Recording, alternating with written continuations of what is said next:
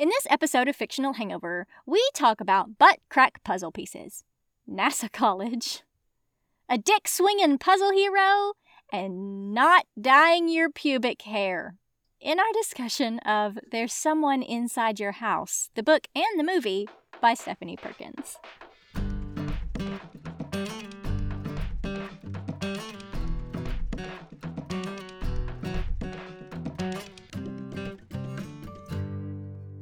Hey everybody, welcome to Fictional Hangover, a podcast about young adult and new adult books, series, authors, and voice actors that is full of spoilers. I'm Amanda. And I'm Claire, and today we're going to discuss There's Someone Inside Your House by Stephanie Perkins. That's not a threat at all. No, not at all. Not a threat. You're totally safe, I swear.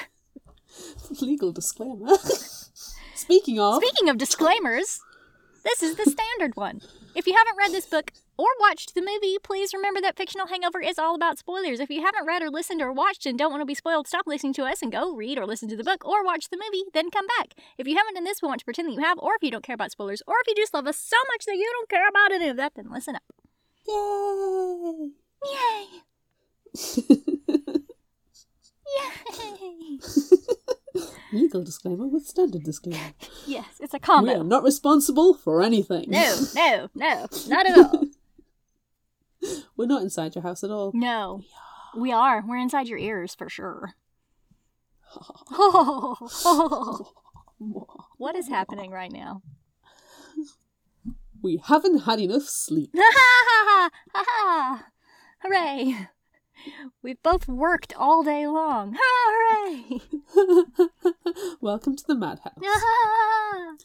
Let's talk slasher horror. Yay! Ooh, fave. My favorite. Yeah. Do we need to give trigger warnings? There is one in the summary. I did put one in the summary. Yeah, let's go ahead and announce it right now, though. There's some, lots of murder. Yeah. First off. There's some... Graphic.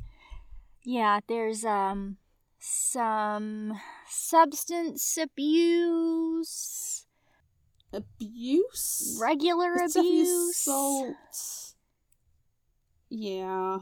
Parent death. Yeah. Hazing. Oh, the hazing's the worst. That's when the trigger warning happens in the summary as well, because that is... Yeah. I kind of think a lot of our listeners are okay with the depiction of the horror scenes. Yeah. And depictions of, the graphic murders, because... Who doesn't love a graphic... listeners. Yeah, who doesn't love a graphic murder? Yeah, but the hazing scene will have its separate trigger warning as it comes up for people who... want to skip forward a little bit. Yeah. It's not very long that we have in there, so you can just skip forward a few seconds when we get to that part. No, it's fine. It's fine. It's fine. I don't know, though. No, let's have some background information, and then I'm going to give you a thought. Oh, okay, please give me a thought. But the only background information that I found that I really, really enjoyed is she was asked on, the author, Stephanie Perkins, was asked on HelloGiggles.com if she could only eat one food for the rest of her life, what would it be? And the answer was nachos. She said, "Oh man, rare does a day pass in which I do not consume a plate of nachos for lunch, or dinner, or both." Wow. I know. She's a queen. She's the nacho queen. Wow. Yep. I hope she's got one of those nacho hats. I hope she does. I have a cheese hat. It's not the same. I can't, dip into my own. That's the dream. Yeah. That's the dream. Yeah. To be Homer Simpson. Nacho man. Yeah. I wanna be a nacho man. Yes. Okay. I also want to be a nacho man. What food would you want to eat for the rest of your life? Tacos? Tacos, I think. What about you? I'm gonna go pizza, because you can have sweet and savoury and a variety of toppings. Well, you can do the same with tacos. Exactly. And if you're feeling, less bready, you just eat the topping. Yeah. Yeah. You can do the same with tacos. You can just eat the insides out. It's perfect. I had hard shell tacos at the weekend and I hated it. What? I love hard shell tacos. I like soft shell. Were they flour or corn? Corn. I prefer corn. I don't think these were very... It was a brand, like a big brand name, and I don't think they were as nice. Anywho, we're getting completely that's off not topic. what we're talking about. Although my we're stomach... talking about slasher horror. Yes. You haven't had dinner, I haven't had dinner, so my stomach is going to start rumbling. But it's fine. It's fine. Realistic sounds. Yes. We've got a bit of folly going on. It's fine. Yes. My initial thought. Yes, what? The book. Yes. And the movie. Yes. Two different things. Yes. They are. They are completely different. And not just a medium. Story. Yeah. But it was... The changes were acceptable. Both. Yeah. Yeah, we'll get into detail, but you can enjoy both, and I did enjoy both. Yes. And I would like to watch it with our listeners. I know. I would really love to do that as well. I read this one originally when it came out, and I really, really liked it. And then I found out that they were making it into a movie, and I thought, oh my gosh, this is fantastic. This book came out in like 2018, I think, maybe 2019. And the movie was supposed to come out like shortly thereafter. And I was like, yes. And then, the world shut down. And so the movie only came out last October 2021. For those of you listening in the far distant future. Or in the past. Who knows? Ooh, wibbly wobbly timey. But yeah, I really, really liked it. I haven't read any of Stephanie Perkins' other stuff, like Anna and the French Kiss, which is her, like, claim to fame. Haven't read it. She's got several cutesy romances. Not interested. Give me the horror. Nah. Give me the slashers. If they're not wielding a giant knife, we all know our thoughts and feelings on contemporary YA and contemporary YA romance. Yes. Pass. Gently, quietly pass on those. We'll just stab a giant hunter's knife through that idea. We will. And we'll go ahead and begin the summary. Yes. Of the book. The book. Not the movie. We'll talk about the movie, but we're not summarizing the movie. No, you can watch the movie, it's easier. Yeah. Too bad we're not doing that one thing that we did that one time. No. That was... Nobody needs to stop talking about it. Okay. There is an egg-shaped timer on the welcome mat when Haley Whitehall gets home. That's strange. Both her mother and father are out, and when she picks it up, there's a faint warmth on its surface. Haley is then distracted by her phone ringing. Her friend Brooke is calling to find out how rehearsal went with the very enthusiastic drama teacher for the production of Sweeney Todd. I would love to see a high school version of Sweeney Todd. It will be amazing, especially... with all of the blood that happens. Yeah. So, yeah, that's her answer. Her short answer is messy, on account of all the blood. As Haley is chatting and preparing a snack, she notices a single butter knife in the dishwasher and no other dirty dishes, either in the machine or in the sink. That's strange. On her way to her room, she kicks the egg timer, which is now on the bottom step of the stairs. Placing it on the counter, Haley decides she needs a nap. Yeah, me too, Haley. Me too. So she ends her call with Brooke and heads to her bed. Haley is woken by the egg timer going off on her bedside table. Yikes! What a frightening setup. Oh my gosh. So good. That is a bad way to end a nap. It is. Oh, terrible. Terrible. Naps are so good as well. Not when you're murdered at the end of them, though. No. Spoiler alert. Murdered. The next morning, the school is buzzing about Haley Whitehall's murder and Ollie Larson's pink hair. Apparently, in small-town Osborne, Nebraska, a boy with pink hair is as newsworthy as a brutal slaying. It's the same. I'm pretty sure it's the same. Would you rather be brutally murdered or dye your hair pink? It's the same. You can't choose because it's the same thing. Exactly. McCanny Young and her friends Darby and Alex are discussing the rumours, including Ollie using the blood of his victims to dye his hair. reasonable. Despite McCanny knowing that's not how her dye works, she doesn't like the murders being linked to Ollie because, since her arrival in Osborne, she's had a thing for him. Ooh. And her friends know it. In fact, she had a fling with Ollie last summer and her friends don't know about that. Ooh. Ollie is a loner, so the rumour mill surrounding him is rife. McCartney knows something of being the centre of the rumours herself, and for self-preservation, she avoids most of her classmates. She recently moved from Hawaii to Nebraska to live with her grandmother as her parents go through a very messy divorce. But that's not the whole story. And we're not going to tell you. No, that's not what you're going to learn next. The only topic of conversation is speculation on who killed Haley. A serial killer? Ollie with his pink hair? Her secret boyfriend? Her understudy in Sweeney Todd? A family member? A fellow student? It's scary because Haley's death doesn't seem real, but at the same time, it could literally happen to any one of them because they don't know who it is. A fight during lunch by some jocks showcases the tension everyone is feeling, and while everyone seems to be watching the jocks, McConaughey spots Ollie alone again. She goes over and speaks to him for the first time since school started, and since their summer together.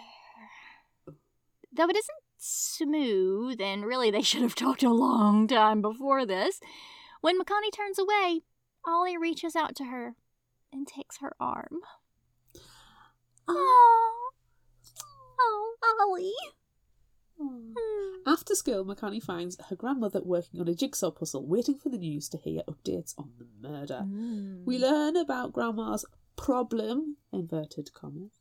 Ever since her husband died, she has had episodes of sleepwalking. The last one, which spurred McConaughey's parents into sending her to Nebraska, involved the neighbour's walnut tree at 3 a.m. Sharp pruning shears, and the neighbour losing the tip of his nose. But that's beside the point. That was over a year ago. And she's not had an episode since. McCartney's grandma also insists she is not the one leaving the kitchen cabinets open, young lady. So it must be McCartney, and she should show some respect. Yeah. Though McCartney denies responsibility too, McCartney also isn't the one misplacing tools and unlocking doors. Pointed glare at Grandma. McCartney likes to be needed though, however. It backfired in July, though. Oh. July was the start of the whatever it was with Ollie. McConaughey had gone to the grocery store where he works. All through her shopping, they gave each other looks. But when she loaded up her grandma's car with the purchase and caught him seemingly laughing at her, McConaughey called him out. I love McConaughey. She does not put up with shit at all. Nope. It turns out, though, he was not laughing at her. He was laughing at himself for being too afraid to talk to her. Oh, the big sweetie. Oh. They start talking about a travel book he's reading, and then McConaughey starts volunteering to do the weekly shopping. Wink, wink. They made out every week on top of the milk crates until it rained. And so then they moved into the back seat of Grandma's car. The last time they met up, they drove to a cornfield for privacy and had sex. Ooh, nice. Ooh. That's so romantic. Cornfield sex. It's the best. It's the best kind. Nobody saw the clown lurking at them from the field. Nope. As McCartney and her grandma sit down to dinner, McCartney's phone buzzes with a message. It's Ollie. Lying to her grandma about who it is, McCartney leaves the table to talk. In their exchange, McCartney realises they've both been as dumb as each other and made assumptions about each other's feelings. When Ollie tries to call, her grandma catches her and calls her out.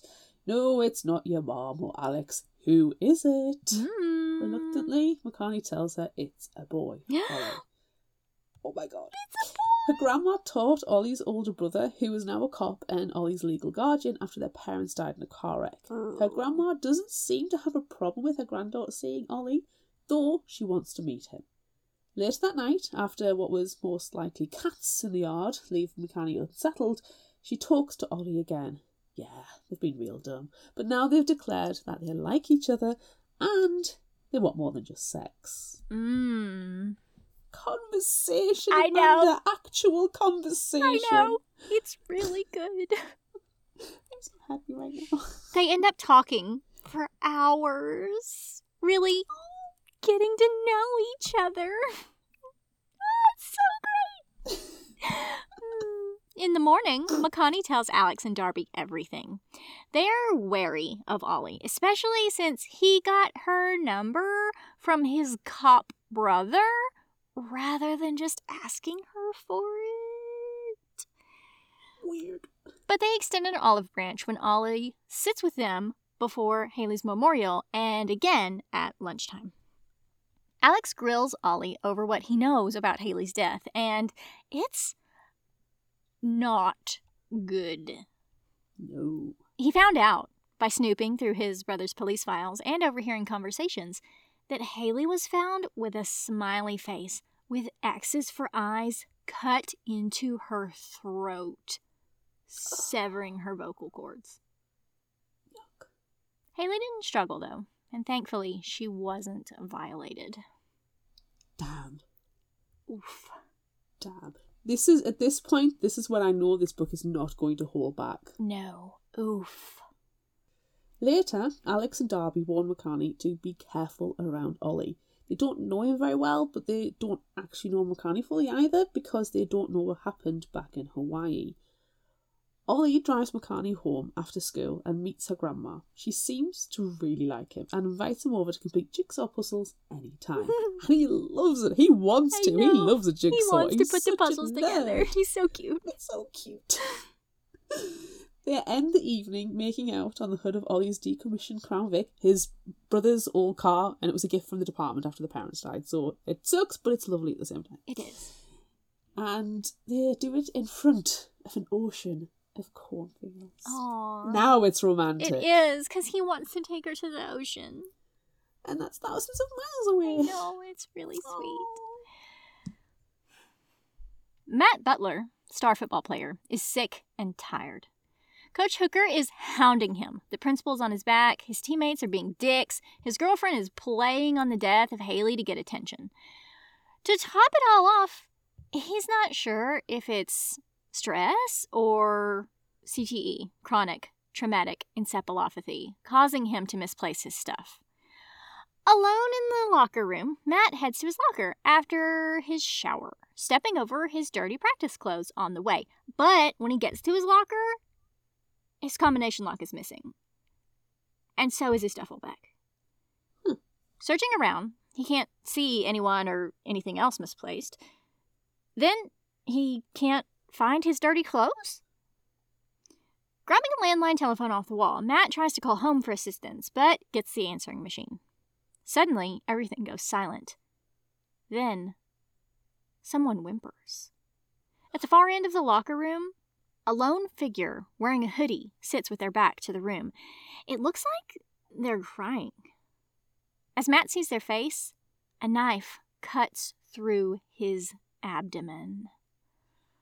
Collapsing to the ground, the figure looms over Matt before plunging the knife into his skull. The figure shows Matt a newspaper cutting, one he's carried in his backpack until it went missing a few weeks ago. The last thing Matt knew was a large, sawtooth hunting knife carving the circumference of his head before his brain was slashed to mush and his skull neatly replaced. Just put it back on. Yikes. Yikes, yeah. Yeah. Not just a, stab to the gut. Not good enough. Cut off the top of his head. Scramble his brains around. Put his head back on. Yikes. Matt was killed during Haley's memorial, so nearly 200 people saw the emergency services arrive. The next day, the only topics of conversation at school are the murderers and speculation as to who committed them and why the victims were chosen. Love triangle? secret relationships, being popular, competition. The police are questioning everyone from admin to faculty to students. Makani is one of the last, and Officer Chris Larson specifically asked to interview her because he wanted to meet the girl his little brother's got a crush on. The questions are pretty standard. So, you know the victims, have you ever talked to them, where were you between 6 PM and 7 PM yesterday? Making out with your brother. Shh, don't tell. The only question that seems to make Makani uncomfortable is if she had any familiarity with hunting and hunting knives. Ooh. She doesn't, but her memories make her sick and she rushes to the washroom after Chris lets her go to calm down. Outside, Ollie is waiting with her backpack. They're going to cut out the last 20 minutes of school together. Aww. Ollie's so sweet. So sweet. He's coming to the rescue again. Making it to Ollie's car through the barrage of reporters asking dumb questions, Makani confesses that she doesn't want to head home yet. So Ollie takes her to his place, past the cornfields that once belonged to his family's farm. Makani flicks through some of the police reports on the murders, but it's gruesome reading, and the pictures are horrific. The police think someone smaller than Matt is the killer, as the stabs to the abdomen were possibly meant to bring Matt down to the killer's level. Wow. Leaving any thoughts and conversation over the murders downstairs, Makani and Ollie head to his room, where Ollie finds out Makani had a boyfriend back in Hawaii, but it didn't really last. And Makani finds out that Ollie has never had a girlfriend.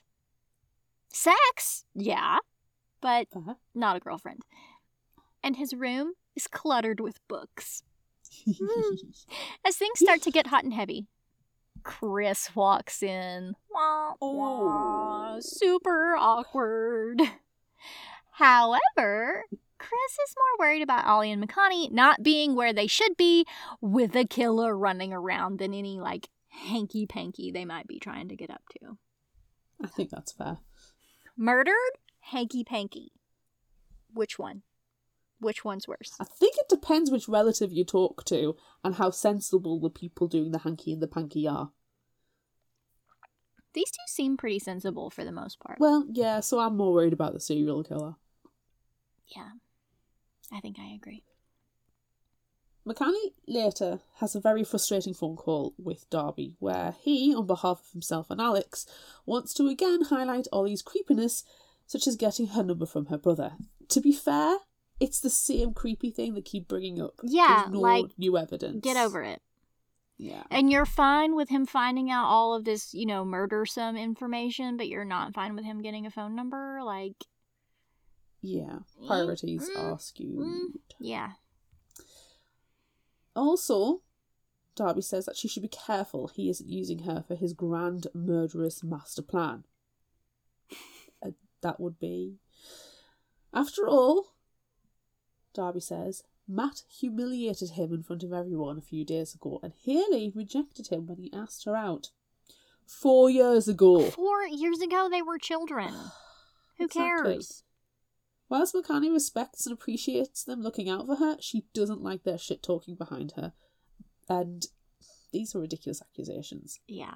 Makani stomps around the house, picking up yesterday's shoes, which somehow were on the bottom step, and yesterday's socks lying beside the closet door, when Ollie comes over before his shift to the grocery store.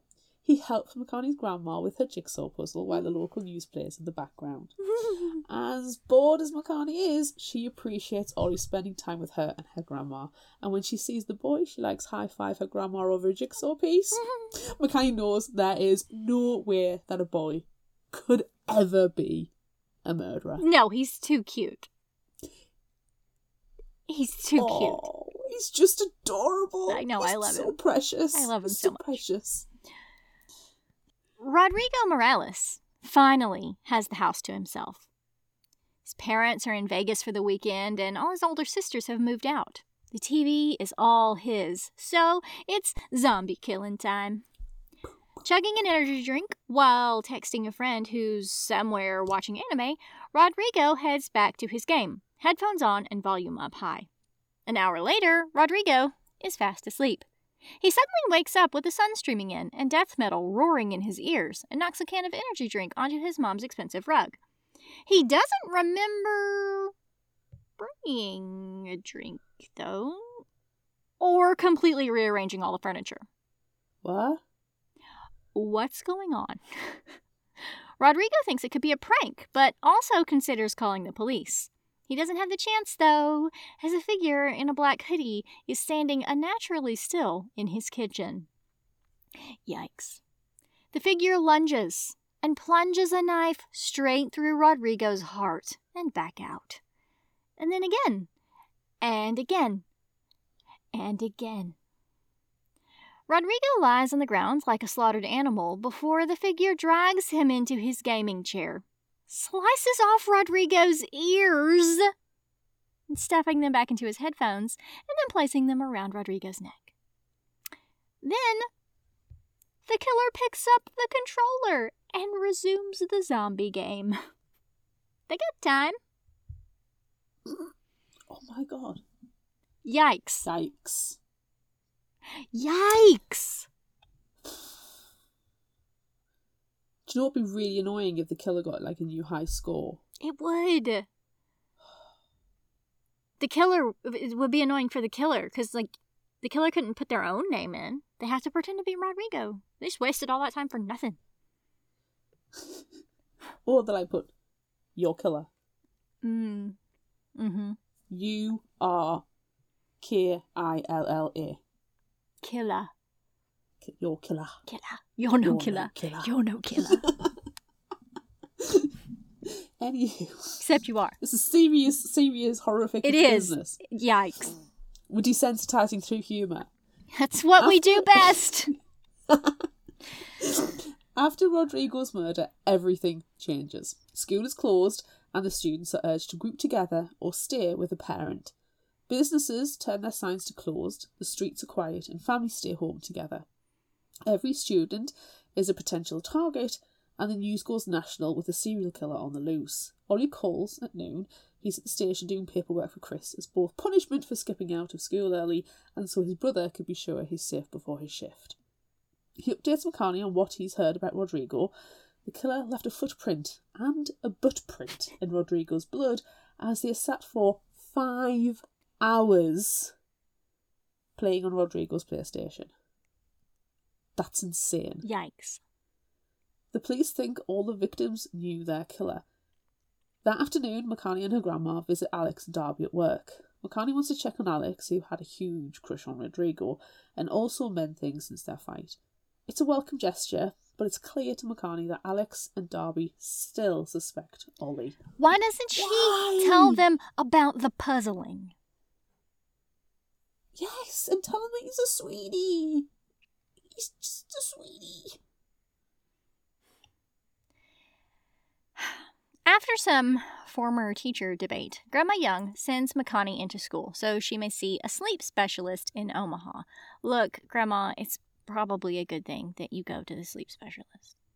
Yeah. The guy's nose, man. Yeah. The classrooms are half empty. It feels melancholy, and social boundaries are crossed as grief is displayed in all sorts of ways.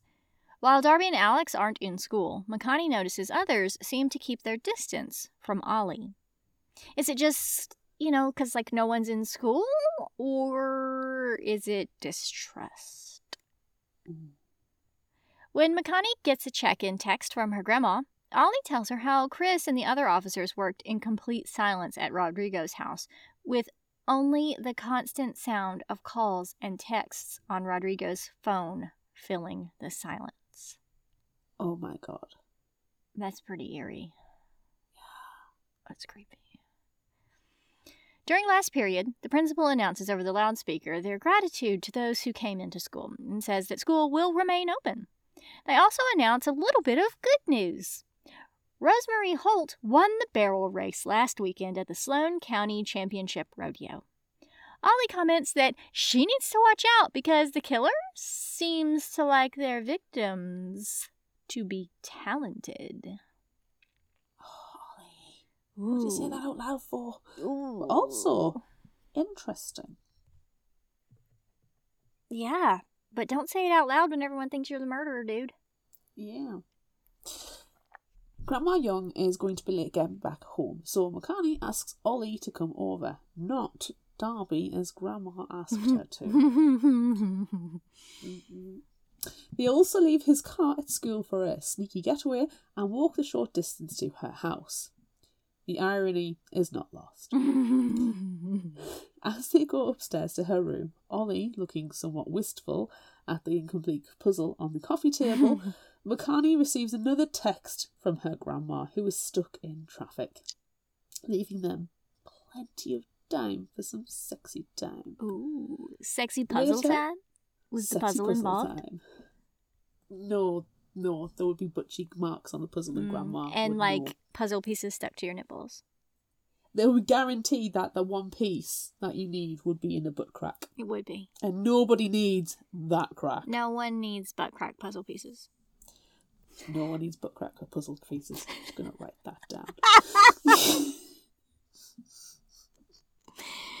Yep. Oh, dear me. Later, while Ollie is sleeping, another text from Grandma comes through. She is still stuck in slow-moving traffic and at least an hour away. A powerful thirst sends McCartney to the kitchen for a glass of water, where she finds the cutlery door open. It wasn't open before, was it? Wary now, she goes to pee. And when McCartney comes back to the kitchen, she finds the drawer is open again and her water glass is empty. No, stop it. I do not like stuff being moved around while you're gone for zero time. It is creepy. Clearly it's a ghost. It's obviously a ghost, obviously. Okay? Maybe it is. Maybe this book has changed tones. Maybe it has. Twist. McCartney feels very afraid, and I am fully supportive of that emotion. Yep. So refilling the glass, McCartney turns to head upstairs and notices the jigsaw puzzle has been completed. No! Fuck that. Fuck that. You know, this is really unfortunate because, you know who's real good at putting puzzles together? Ollie. Did he do it in the short time that they've been downstairs? Can he multitask putting the jigsaw piece together whilst having sexy times? Yes. Well, we're about to find out, so it's fine. Oh, okay. Convinced her grandma must be home, McCartney slams the glass on a counter and calls out, but it's silent. When she turns back, the glass is gone. No! No! McCartney now starts looking for her grandma's car outside and checking the rooms. The glass is back on the counter though, and all the cupboards and drawers are open. No, stop it. McCartney knows the killer is there, and knows the killer has been gaslighting them. Stumbling towards the stairs, a figure wearing a hoodie and holding a large knife steps out from behind the grandfather clock. No, thank you. McCartney screams loud enough to rattle the pictures on the wall, causing the figure to jump. The killer comes for McCartney and she lunges away, screaming again. Then Ollie comes barreling down the stairs. Yay! Naked! Ooh. Startling the killer, who obviously thought McCartney was alone. McCartney slams into the killer, knocking him to the floor, knocking the knife out of his hand, and revealing his face. She knows it, but can't place it. Oh. The killer thrashes and kicks, and all three grapple. Then a fourth joins the fray, as Grandma Young has returned. Grandma has entered the challenge. Grandma is in the fray. Yes. Unfortunately, the killer has retrieved the knife and plunges it into Grandma's belly. While McCartney tries to protect her grandma further, the killer breaks free and then makes a run for it. Ollie calls the police and tells them the killer is David Ware, Rodrigo's best friend. No. What? This isn't even halfway through the book. What? Why? Who? Huh?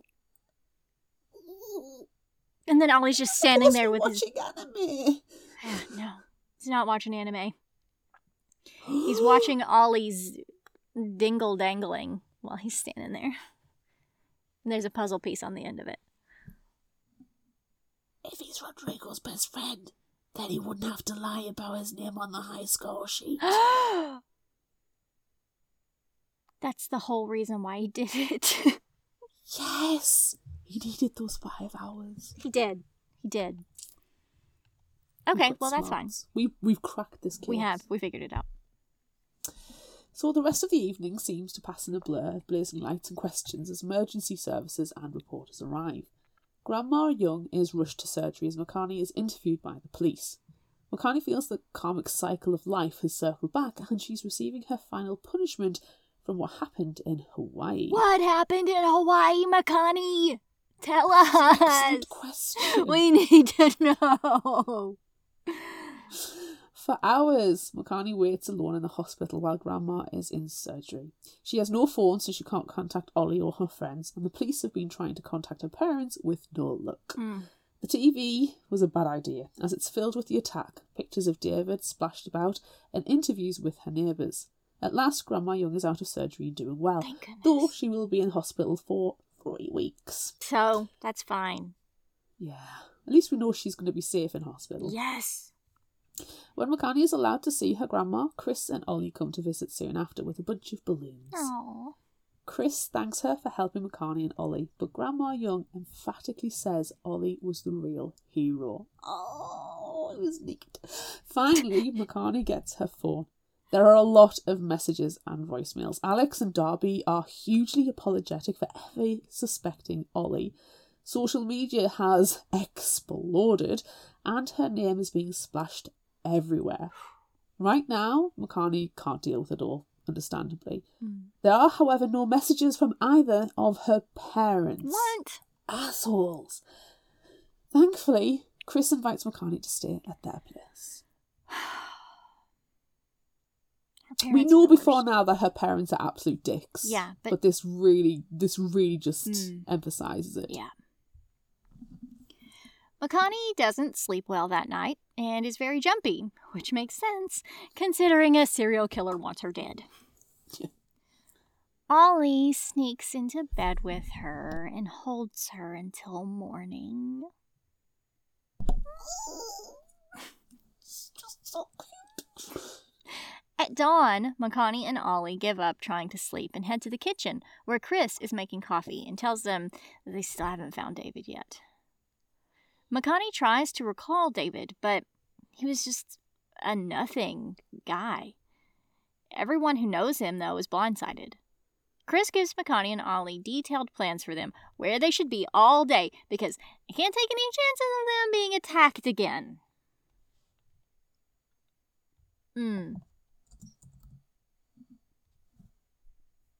At Grandma Young's house, the reporters are swarming, and the police are everywhere. But Makani is able to pick up essentials for her stay at Chris and Ollie's house. At the hospital, Grandma Young is looking better, though she's besieged by phone calls from reporters and her church group. Ugh. As Makani and Ollie arrive, she's just ended one call telling her of the plans for a memorial service on Main Street that afternoon. Makani and Ollie think it sounds brave, and it is, but Grandma Young thinks efforts should be made to catch the killer. Then they can celebrate. Oh, yeah, instead of, gathering all of the townsfolk into the same place at the same time. Yeah, and leaving outside areas quiet and unmonitored. Yeah, perfect plan. Yeah. Hey, remember how we were just talking about how terrible Makani's parents are? Yeah. Hey, guess what? It gets worse. Because now Makani gets a phone call from her mom. Yay! No. Her mom victim blames her and treats her like an inconvenience. What the hell? This terrible. This mom is terrible. She's the worst. She is. Like, even Grandma Young knows that her daughter is a raging narcissist who married an asshole. Everything's terrible. All of them. All of them are terrible. Except for Grandma. And it's a good thing that Makani has her and can always depend on her. We love Grandma. We do. Ollie leaves them to have a moment together, but it's interrupted by Alex and Darby, who are happy to see Makani alive and squeal at Ollie for helping to save her life. They even brought donuts! Yay! Yay! Moving their group to the waiting room, they talk about the Ollie running naked after a murderer thing, but more seriously, how they never would have suspected David, as he seemed so normal and boring. But he must be angry and hurt. Something... It's always the quiet ones. It is. Something must have made him snap. But why did he go after Makani? Like, Makani doesn't even know who he is. Like, what's the point of that? She takes a deep breath and tells her friends her name wasn't always Makani Young. Ooh. Do we finally get to find out what happened in Hawaii? Listen up, my friend, because back in Hawaii, her name wasn't Makani Young, it was Makani Kenneth Lau. And she was on the varsity swim team, who had a tradition of hazing the rookies. Oh, no. Makani and the others new to varsity were kidnapped and taken to the beach. Nope. Typically, they would be given the heads up and dressed appropriately, as parents are informed, but Makani's parents are assholes, yes, which we already knew. Yeah. Makani was made to take off her pyjama shorts, exposing her everywhere to everyone. Mm. The veteran teammates wrote derogatory words on the rookies' foreheads: slut, nympho, cunt, bitch and whore. And those were the only names that they were to respond to from then on. Mm.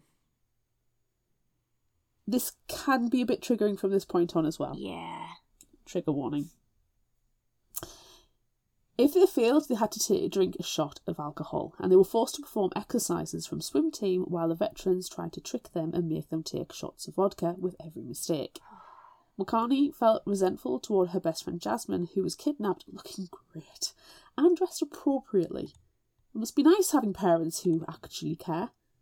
Things get worse when one of her veterans run to get a knife to open a can of dog food, which they then mix with the vodka and sickly sweet honey to smear on the rookies. The concoction makes Makani sick, and her resentment towards Jasmine keeps building. Jasmine is her focus. The trials continue to get worse as hot sauce is poured into Makani's eyes, and while she performs sit-ups, which is excruciatingly painful, someone pours water into her eyes, and with blurry vision she sees another bottle between the bonfire and the knife. Jasmine reaches for the bottle before Makani can get to it and swats her ponytail across Makani's eyes. Makani snatches up the knife, grabs Jasmine's ponytail and slices it right off.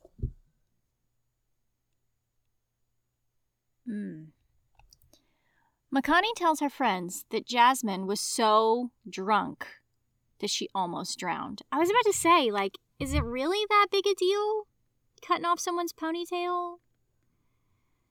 But then you run screaming into the ocean and almost drown. And that's bad. And your friend is brandishing a knife at you. And that's also And you're all very, bad. very, very drunk. Yeah. Oof. Yikes. You know what's even worse? You know, all this chaos is going on and Jasmine has run screaming and flailing into the water. And Makani didn't go to help her? Oof. The captain, as drunk as she was, finally saw what happened, dove in, and performed CPR. Thank goodness. She did kind of cause it. Yeah, she did. It's kind of all her fault. Makani was taken to the police station and was nearly charged with third-degree assault, was suspended from school, and kicked off the swim team. Because Makani was a minor, her name was kept out of the news, but she lost her best friend, her boyfriend, and she received threats of rape and scalping and death. The district attorney got the charges dropped and her record expunged, actually using the phrase, "kids will be kids." But everyone turned on her, and she had to leave Hawaii for Nebraska. Alex and Darby take Makani's revelation in stride and don't think what Makani did is anywhere comparable to David's actions. No, not at all. It really isn't. Jasmine may hate Makani for the rest of her life, but she has a life. And shorter hair. One bad night does not make someone a bad person. The assumption at this point is that David found out about McCartney's past and tried to get vigilante justice. Dude, you're not Batman. No, you're not. But that doesn't make too much sense with his other victims. Rodrigo was an internet troll to women in gaming, though he'd recently stopped. Matt was the ringleader of the jocks and didn't stop them from being assholes. But what about Haley? Then they start thinking about who David's next victim might be. Zachary Loop is top of the list. He's a little like Ollie in that he's a loner, but Zachary is definitely an asshole. Yeah. Ollie drops Chris a text with their suspicions. Meanwhile, Darby drops Alex off at school for band practice. Chris reports that Zachary is home safe with his mom's boyfriend. However, Darby swears he just saw him at school. Deciding to check it out themselves... Stop it. No, don't do that. Stop. McConaughey and Ollie head to the school, leaving a not lie at the nurse's desk for Grandma Young. It's a lie. When it's a lie, it's a lie. It's a lie, yeah. Not lie is not a thing. Zachary Loop was stoned and avoiding his mother's latest loser boyfriend by coming to the memorial. But memorial is a loose term for the spectacle around him. Zachary used to be friends with David back when they were neighbours. He always remembered that David would hold his anger until he snapped, and he'd seen David in a rage. Getting a "get home now" text from his mom, which he ignores, Zachary spies a very pretty girl heading straight for him. Meanwhile, Caleb Greeley, son of the pastor, overachiever and marching band member, can't find his plume. The marching band is about to go on, and they need to look good and represent the school. He must have left it in the grocery store. Zachary is standing with Kate Kutzman, one of the smart and friendly girls at school. She's also hot. Some guy spills a slush over her arms, which doesn't really bother Katie, and he does apologize, but Zachary calls him out for it anyway.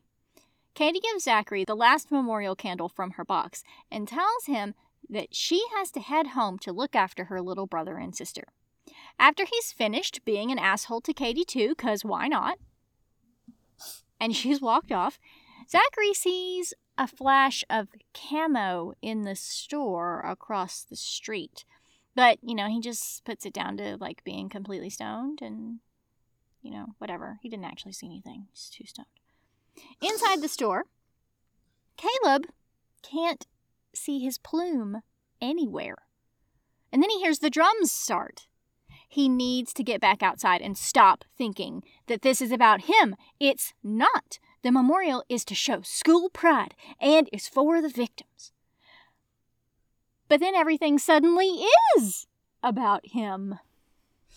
And not in a good way. Zachary is bombarded by McCanny, Ollie and Darby, who are making sure he's still alive. He is. And points out that McCanny and Ollie are fucking. What? Oh, what? He sees all. And asks why the hell they are here again. They think he will be the next victim because he's an asshole. He doesn't think that likely since he and David go way back. I love how he's just not offended really by all of this. No. In the store, David is standing in front of Caleb with his missing plume in his hand. Caleb tries to run as the band plays the school's graduation song, but David reaches him before he can get to the exit. Oh, no. The knife goes into his back and is ripped downward. No one can hear the screams or the pounding of the glass. David drags Caleb from view to finish his work. It's another trigger warning in advance of this paragraph. Suicide. Drugs. Skip ahead if you need to. With Zachary on his way home and Darby dropping Alex off, McConaughey and Ollie have a few moments of quiet together before Chris comes to pick them up. This is where we learn about Ollie's secret past. After his parents died, he was lost in booze and weed at age 16.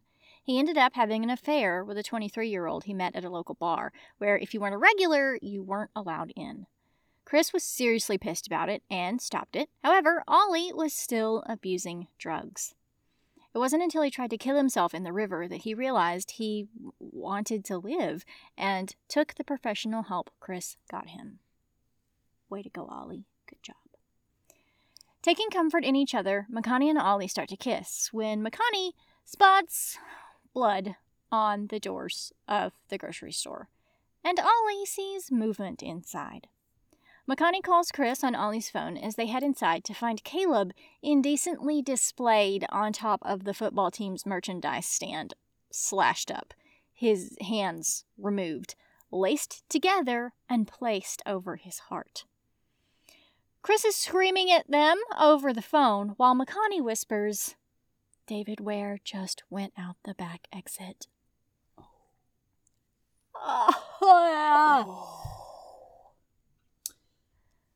Katie is now in her basement, about to clean the spilled slush off her sweater, when something makes her pause.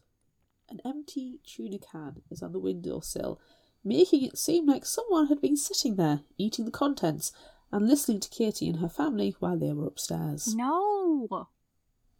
Deciding against this particular chore right now, Katie leaves, but not before putting a can of paint on the windowsill instead. Saying goodbye to her mom, who was leaving for work at the hospital, Katie heads to the bathroom to pee and change her tampon. As she's sitting, trying to reach the box, Katie notices all her stuff has been pushed to the back. Ugh. Her mom has been guilt cleaning again. As Katie is getting changed, she hears a thump from downstairs, but dismisses it as her siblings. Once the twins are safely in bed, Katie sits down to her college applications when she hears a noise come from the basement steps. Oh, no. She instantly thinks it must be David Ware and starts to call the police. Katie and David throw themselves at the basement door at the same time. Unfortunately, David managed to open it a crack and was able to bust through. No. They struggle together, but David plunges his knife into Katie's liver. No. His rage fueling him. He shouts in her face, "Why won't you scream?" But Katie can't utter her response because she doesn't want to wake her siblings. Oh. When Katie is dead, David cracks open her ribs, cuts out her heart, placing it on top of the college brochures. Katie had set her heart on going to college. The call about Katie comes in when Makani, Ollie, and Chris are at the Larson house. Her mom found her when she came home to check on them since Katie wasn't responding to any texts. The twins were still asleep upstairs, though. So that's good. No, it's just all terrible. They're safe, not murdered. It's all terrible.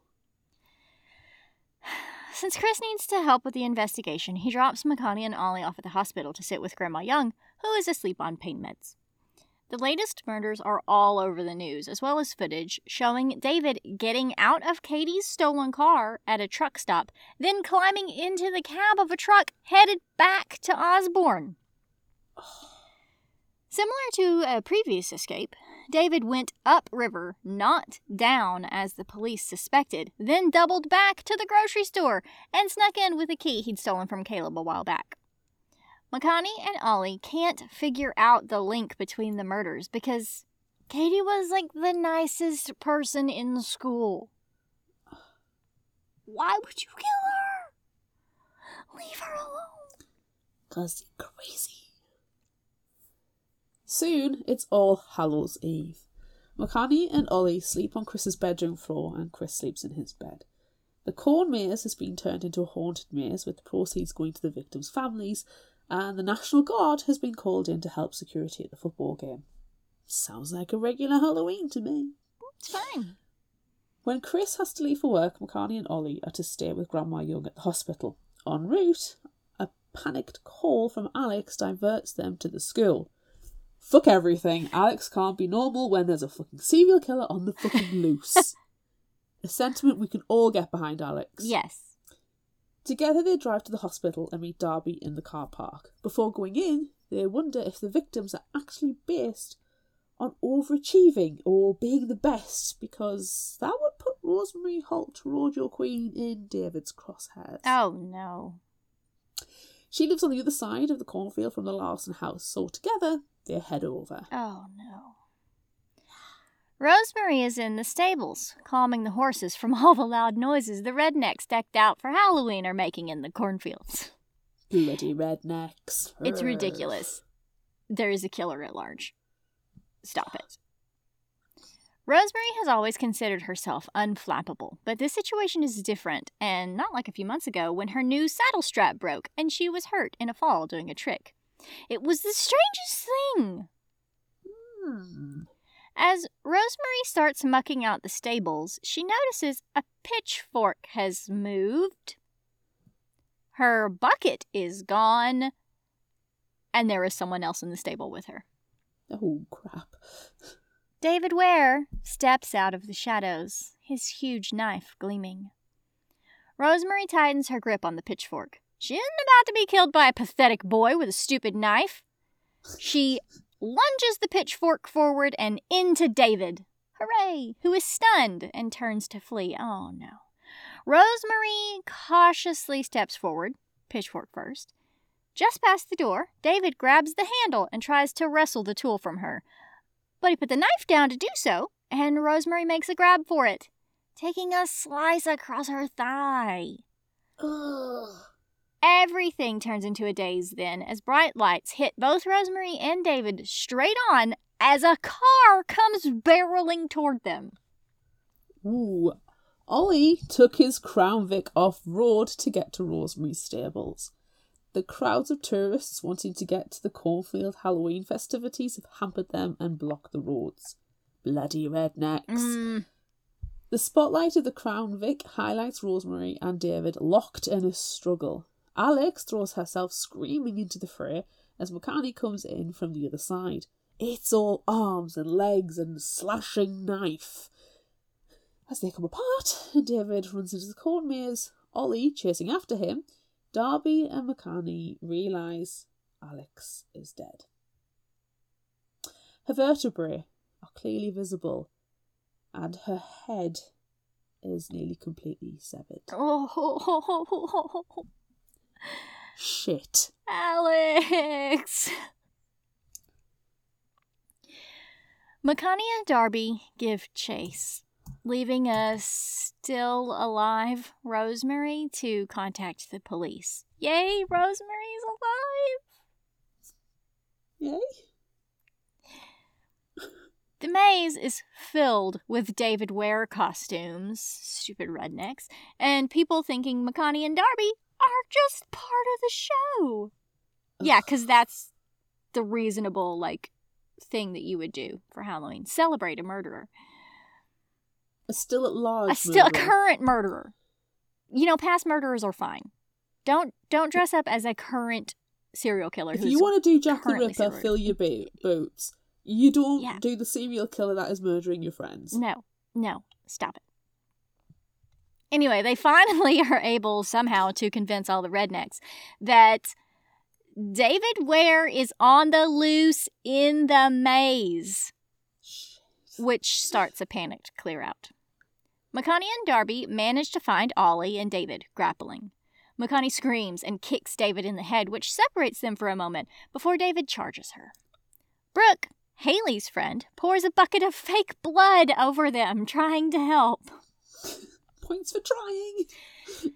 David points at Darby, telling him he had considered killing him before McCartney came to town.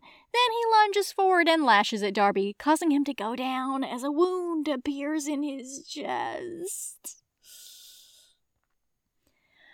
Ollie covers McCartney and suffers the same fate. Oh my god. Oh my god, Ollie and Darby are both dead. Everyone's dying? Everyone's left alive? Dead. Everyone's dead. David screams that they'll be stuck in Osborne forever now while he gets to escape. He'll be famous as he raises the knife toward McCartney. McCartney ducks and runs for her life with David chasing her all the way. She runs through the carnival-style grounds and towards the corn pit, diving in and running through however you do it in a corn. What is a corn pit? Just a pit full of corn? Yeah. Weird. And then you swim run. Yeah. I'm going to start that again because the corn pit really weirds me out. The corn pit is interesting. It's an interesting premise. Do you eat your way through? Are you slathered with butter while you try and swim run through? No, it's like dry kernels of corn. It's not even cooked. It's not popcorn. This is very strange. I'm going to Google it. Okay. Makani ducks and runs for her life with David chasing her all the way. She runs through the carnival-style grounds and towards the corn pit, diving in and swim running through. David stands on the edge, watching her. He doesn't see Darby running through, holding an iron folk art skeleton, or the blow to the head he delivers, knocking David into the pit. Darby's still alive! Darby! Yay! But is David dead? Darby runs for help while Makani wades toward the body. She sees his knife and picks it up as David turns over on his back, his eyes unfocused. He tells Makani she doesn't have it in her as she raises the knife. He does not know her. Nope. Murdered. Wait. Makani isn't a monster. One bad night did not make her a monster. David is a monster. As he lunges for her, Makani drives the knife into his back. He can't escape now. He was jealous of all those people who'd be able to leave their small town. He didn't rip the community apart. He died in Osborne and will be buried in Osborne. Chris and the rest of the police arrive, and Chris rushes off to find Ollie. As Makani is being pulled from the pit, Chris comes through on the police radio and says that Ollie is still alive! Yay! Yay! Oh, Phew! that is stressful. Oh my gosh, that the entire book was stressful, but in a really good way. Yeah. Let's go grab some corn. Yeah, we need to take a corn break. A corn and jigsaw puzzle break. Okay, let's grab a puzzle too. Yeah. Butt crack puzzle. A butt crack puzzle. Yes. So we're going to work on that while you guys listen to this message. Please remember that Fictional Hangover is a free podcast and always will be. If you'd like to support the show, stop listening to us for just a few minutes. Become a patron of ours on Patreon at patreon.com/fictionalhangover, then come back. Your support on Patreon will help us bring you more spoiler-filled discussions, book character cosplays, and ridiculous content you know and love. Now, back to the episode. Are we back? Yes. Did you finish a puzzle? I did. Did you learn about Excellent. corn pits? Yes, I'm disturbed but quite intrigued. Excellent.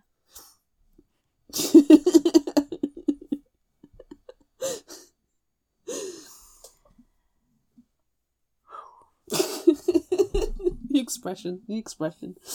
Oh, it's delightful. This book stressed me out. Yeah, it's very stressful.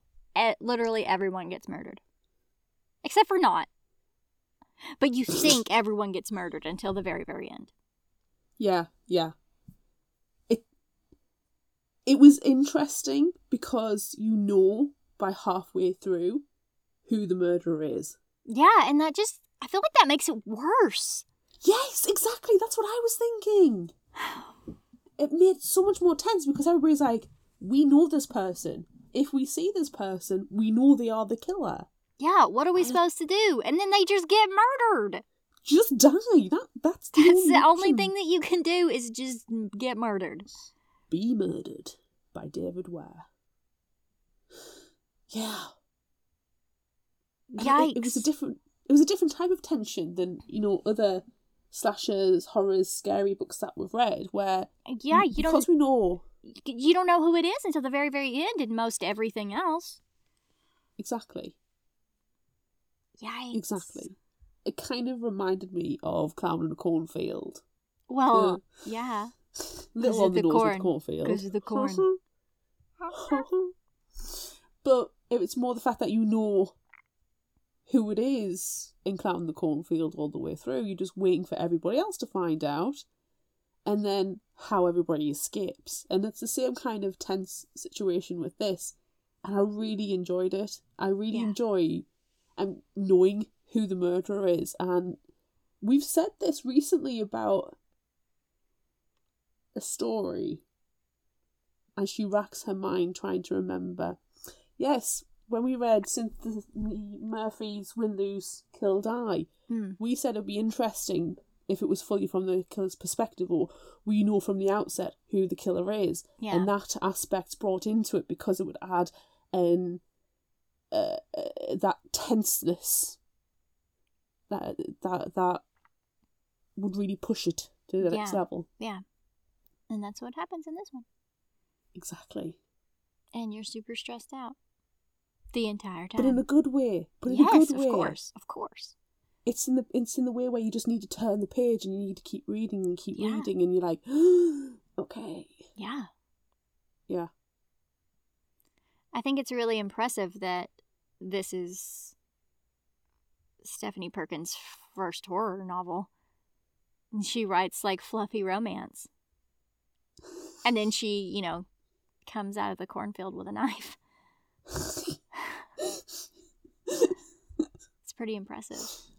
It is. Having not read any other Stephanie Perkins books, this book would inspire me to, but I'm not sure, unless it was another horror book, whether I would necessarily pick it up. But if you like the bits where Makani and Ollie, their relationship aspect, which is really well done. Yeah. So it doesn't surprise me that she has romance books under her belt as well. Yeah. They are lovely segments. And just Ollie is the sweetest. He really is. Oh my god, he needs protecting. He does. Him and Grandma Young need protecting. Yes. So I can understand actually, I somewhat lean towards potentially listening to one, not necessarily the podcast at all, but, it might be a loan out of a library loan and listen to one at work sometime. Yeah. She does have another horror, which just came out last November? It came out not too long ago. It's called The Woods Are Always Watching. Oh, man. You know what we're like with trees. I read that one. I listened to it. And it was good. But it was yikes. Yikes upon yikes. A big pile of yikes. Oh, I'm going to have to listen to that one now. Yeah. Oh. Yeah. I enjoyed it. Okay, I'm going to have to learn that out. Lots of yikes. Yeah. But it was it was kind of awful because at the time, some of my coworkers were getting ready to go on like a 20-mile hike, and there's someone in the woods is about two friends going on an extended weekend hike, and I was like, oh my god, my friends are going to get murdered. They didn't know, which is good. Yay.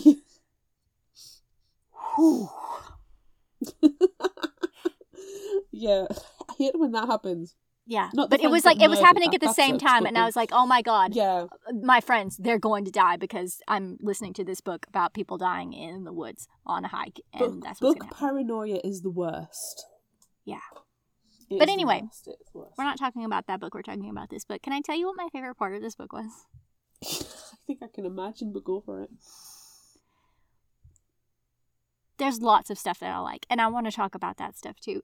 But Ollie running naked after David was the best. And like how Grandma was just, sitting there looking at him in his nakedness. I loved how he was just unconcerned by it because there was other things more important than his schlong hanging out. Yeah. There's a murderer trying to kill his girlfriend and his girlfriend's sweet, sweet grandma. His Jigsaw puzzle buddy. Yeah.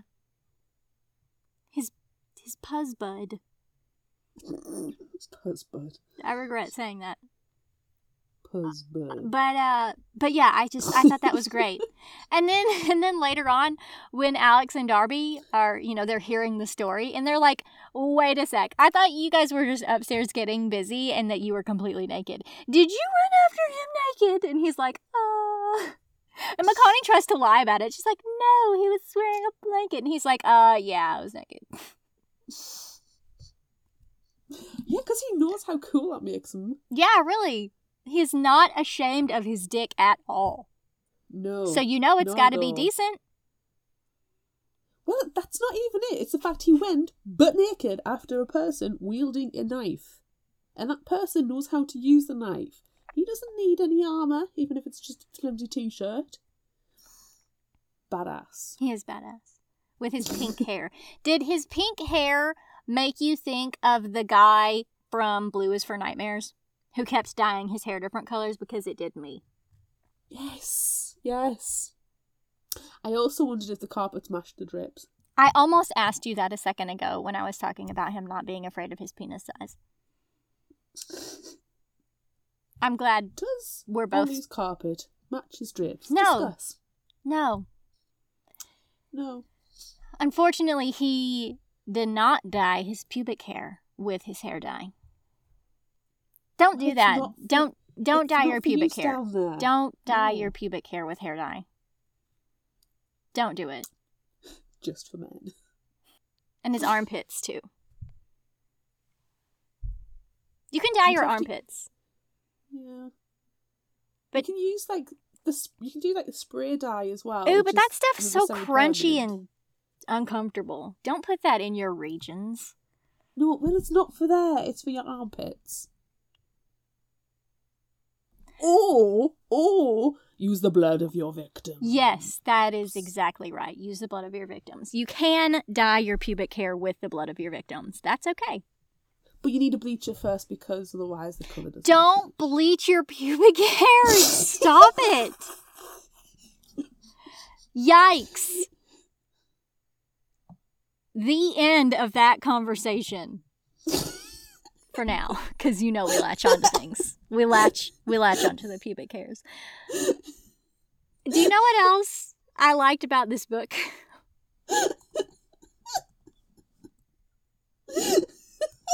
Stop it.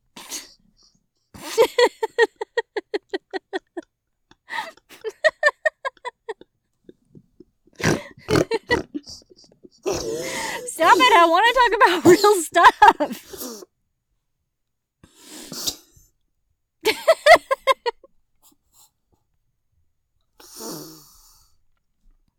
I want to talk about real stuff. Stop it. I really, really liked that. You're perfectly sensible. I really liked how creepy it was that David was in their houses moving shit around. How I did not like that. Scary would that be? Nah. Yikes. Don't like it. I loved it.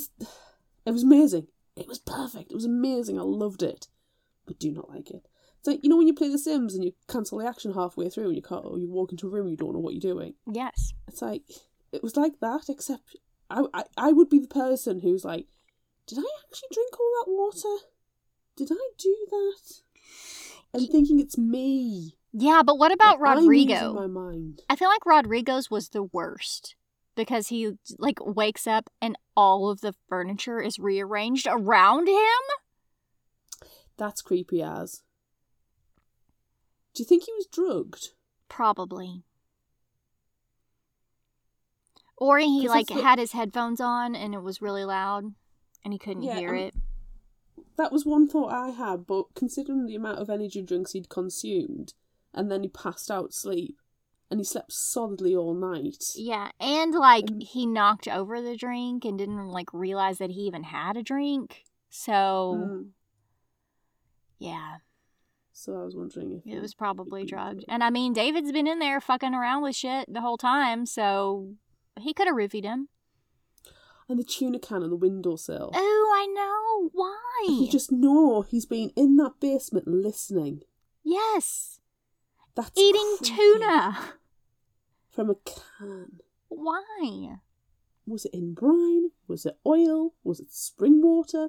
How nasty was he? Hopefully it was spring water. That's what I'm hoping as and well. like, you know, I can eat tuna. Like, mix in some mustard maybe, you know, eat it on a cracker. That's fine. It's a delicious and tasty snack. Or those pouches that you can get now, and you, like, they come with a spork already in the package, so you can just open it up and eat the tuna, and it's flavored and it's delicious. Oh my god, I don't have those over here. They sound amazing. I will send you one.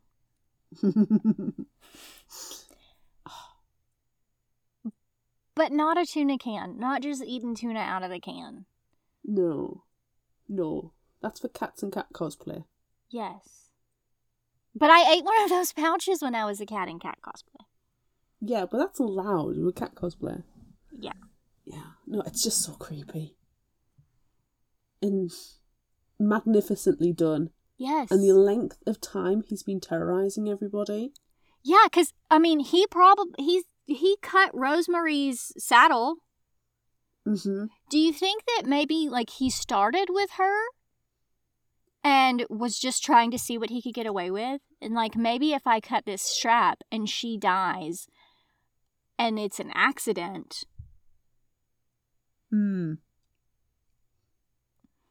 That does seem to be the one that's, like, one of the earliest incidents.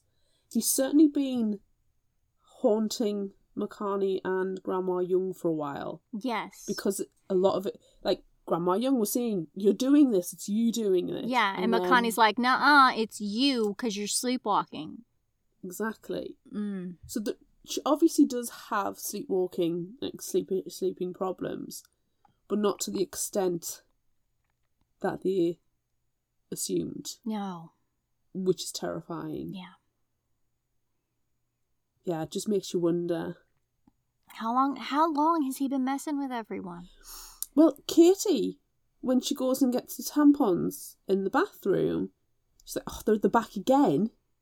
My mum's been guilt cleaning. Yeah. Oh, no, maybe he's been messing with her, too.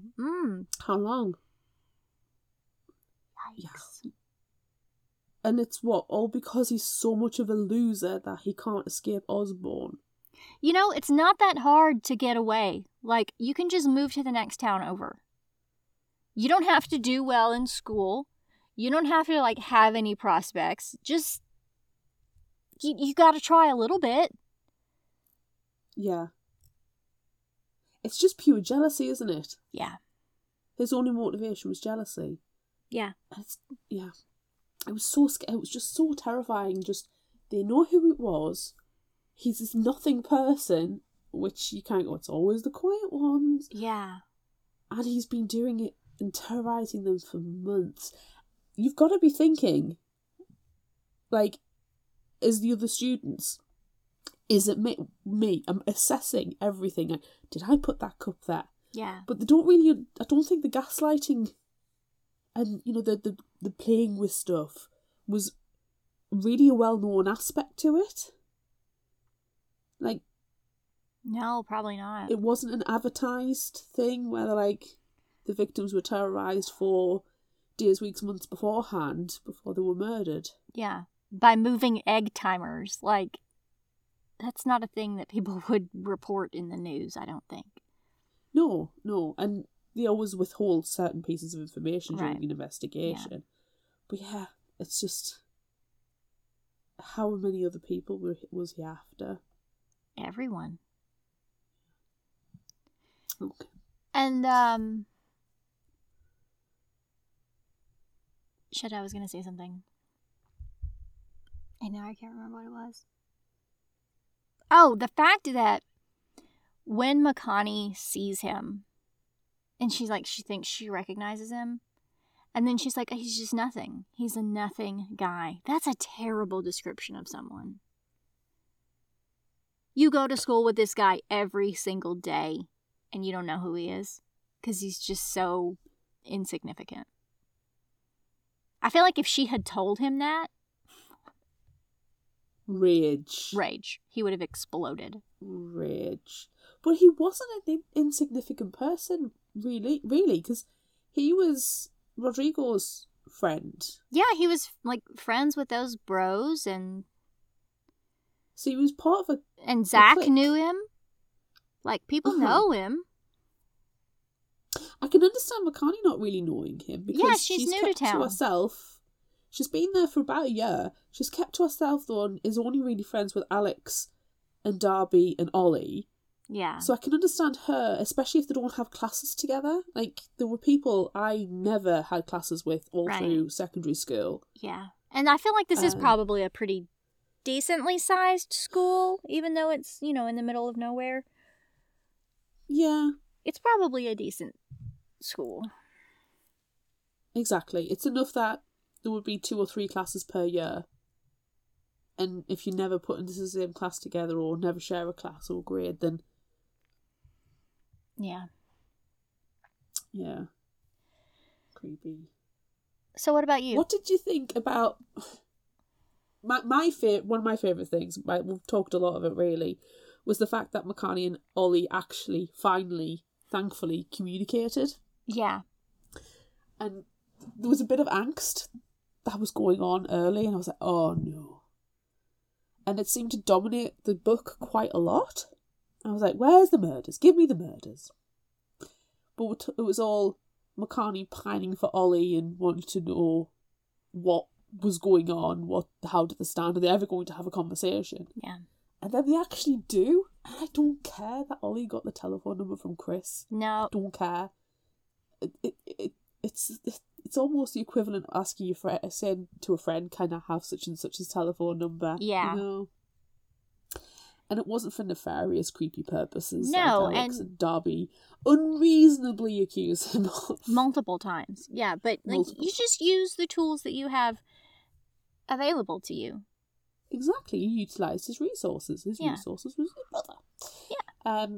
And the fact that quite quickly they talked and established, and it took them a while to work out whether or not the boyfriend and girlfriend, but that's really normal teen behaviour. It's normal anybody's behaviour. Yeah. Working out how you stand in terms of exclusivity and labels, and if you're going to do that kind of thing. So I wasn't too annoyed by it because they had talks, had conversations, and Makani sits down with Ollie and Darby and Alex and explains her past, because it was getting to the point where I was like, I'm back in Hawaii, these terrible things happen. I'm like, what happened in Hawaii? I know, I really wanted to know what happened. I really, really wanted to know. And it was terrible what happened. But it wasn't... I feel like Makani did not deserve the treatment that she was given. No, she was being hazed. She was absolutely out of her mind, drunk. She was already in a negative situation mentally because of her asshole parents not prepping her. So, I think everybody has had that instance of being the person who stands out because they're not dressed right, they don't look right, they're not prepared.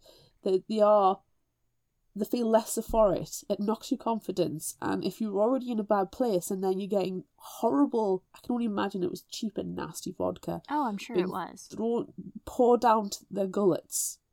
Yeah. And then getting like hot sauce in your eyes and being covered with dog food. Like, ugh. Force fed, sickly sweet as well with the honey. No. Mm-mm. And then being called names all night and worse, made to exercise. You're dehydrating quicker as well. Yes. So you're going to get drunker faster because of the dehydration. It's a horrible place, and I can understand her fixation on her best friend, who came looking fabulous, who came looking prepared. Yeah, and she had water, and she flips her hair in Makani's eyes. That was terrible. Yeah. I figured Jasmine did it unintentionally. And I also wonder if Jasmine wasn't reaching for the water to help Makani. I don't... assumptions are being made. We don't know, and it's not explained. But, yeah, the entire hazing situation. And then she's the one blamed for it all? How? Yeah, not the girls who are hazing everyone. They're fine. They didn't get in trouble. And it was established, this is a known tradition that's slowly, gradually got worse and worse and worse and and worse. everyone's just okay with it. It's just kids being kids. Oh, fuck off with that. Yeah. Ugh. So yeah, that really annoyed me. But I like the fact that Alex and Darby and Ollie turn around and are, well, it doesn't sound like it was really your fault, and that situation will not make you a bad person. Yeah. You aren't a bad person for it, because all you did was cut somebody's hair, which you later then paid for a fabulous haircut for them. Right. And you didn't jump into the water to save your friend, but somebody else did. And also, But you were like absolutely completely shit-faced drunk. She was wankered. So, yeah, I can kind of understand it. Yeah. I don't understand why adults blamed her. I don't either. I think it might have been a race thing, but... Well, she is half Hawaiian, half black. Yeah. So, I don't know. It was not a good situation. No, not at all. Not at all. But at least her friends in Nebraska support her. Yeah. And she's got a cute boyfriend, and he takes care of her, and she's got her grandma, who takes care of her. Yes. She's better off. Another set of asshole parents. God damn, why can't book parents be nice? But at least she's got the support mechanism in her grandma. Yeah. So thank goodness for that. Yeah, really. And the fact that the grandma knows that her mother is a narcissist. Yes. She's like, yeah, I know my daughter's shitty. So. I know it. I'm sorry. You got me. Let's do a puzzle. Oh, Ollie doing the puzzles with the grandma. I know, it's so cute. It's so cute. I really like Chris as well. Yeah. Like, I felt sorry for him having to be this brother-parent figure, and the awkward conversation of, are you being safe? I'm talking about sex. Yes, no, right, that's fine. Stop it. That's fine. Yeah. Stop it. I know you weren't sleeping on the floor, Ollie. Do you want to talk about the movie now, or shall we finish off our book conversation? I mean, really, the only thing that we have left is surprises. Because, I mean, we both clearly love Ollie and Grandma. You know, they're the best. Clear. They're the MVPs. Definitely. Would you know what I was surprised by? What? That Alex died. Yes! And also, you know, like, you think, okay, well, Alex is dead. Yikes. That's terrible. And then they go chasing off after David. And then Darby dies. And then Ollie dies. But they came back. Like, why couldn't Alex have still been alive? Just put her head back on. Just put her head back on. And she'll be fine. Just a little bit of, you know, antiseptic cream. Some Band-Aids. Yeah. She'll be okay. Yeah. No, she's zombie. I hate that she died, though. I mean, somebody had to. And I guess it really well. I guess of everyone, if somebody had to die, I guess I'm glad that it was Alex. But I thought it was done really well because the description of Alex having her head mostly severed off and her vertebrae exposed. Yes. Graphic. Oh my god. What the hell was going on in that scrum? But then it convinces you that Darby and Ollie are dead. Yes. If it wasn't for the fact that Alex was so graphically killed and described, I would be like, they're fine. They're all fine. But because of that, I was, Darby's gone. Yeah, Ollie's gone. And then when Darby comes running in with that 4-cart skeleton and twats David across the head. Yes. I think I was like screaming, yes! Yeah. Same. Do you know what's awkward? Surprise. Do you know what's awkward? Conversations with your grandma about sex. Yes. But not that. Oh. So Alex has just had her head, you know, she's nearly headless Alex. Mm. And then they take off tearing through the cornfields. And they just leave Rosemary there, like, hey, can you call the police and take care of this? We're going to leave our headless friend with you. Sort that, will you? You just take care of that. Yeah. We're going... I'm kind of sad that Rosemary, I know that she had been injured, but I'm sad that she didn't, like, jump on a horse and chase him down through the cornfields. Well, she's got Alex's headless ghost to deal with now. That's right. Okay. But at least she did pitchfork David. Yeah. Well. She's like, this kid is not going to kill me. And she goes after him with a pitchfork. I really like that. I was like, yes, pick up the pitchfork. Yes, yeah. you are. Excellent, yeah. Excellent. Right. Suitable distance. Stab that mofo. Yep. Yeah. That was a good scene. I did appreciate that. That was a good scene. I appreciate that a lot. Do you know what, though? It wasn't in the movie. No. The movie... I texted you after I watched it. Yeah. You watched it before I did. I did, yes. Well, the night before, so not that much more. Right, just a few hours before, really. And I remember you saying to me, what did you think? I was like, I enjoyed it. Yeah. I enjoyed it. Yeah. It is not the book. But I think the term I used was they moxied it. You did. And I said exactly they moxied it, like in all capital letters with exclamation marks. Yeah. Because if you listened to our Moxie episode, we love that book. Yes. But the movie isn't great. No. It's got the essence of it. It's got the heart of it. Yes. What it's trying to tell you. But the movie wasn't for me. I enjoyed the movie of There's Someone Inside Your House. Mm-hmm. I thought the casting was excellent. Yes. I liked the slasher gore to it. Yes. The first scene. With the heels. Yeah. Oh. I was very shocked, though, that it started out with a football bro. Yes. Getting murdered. Where was Haley? Yeah. Where is Haley? I thought this was, the drama girl getting it. But no, it was a football bro. And I thought, well, that's going to be interesting. The gender swapped a few people. Like the Caleb's character.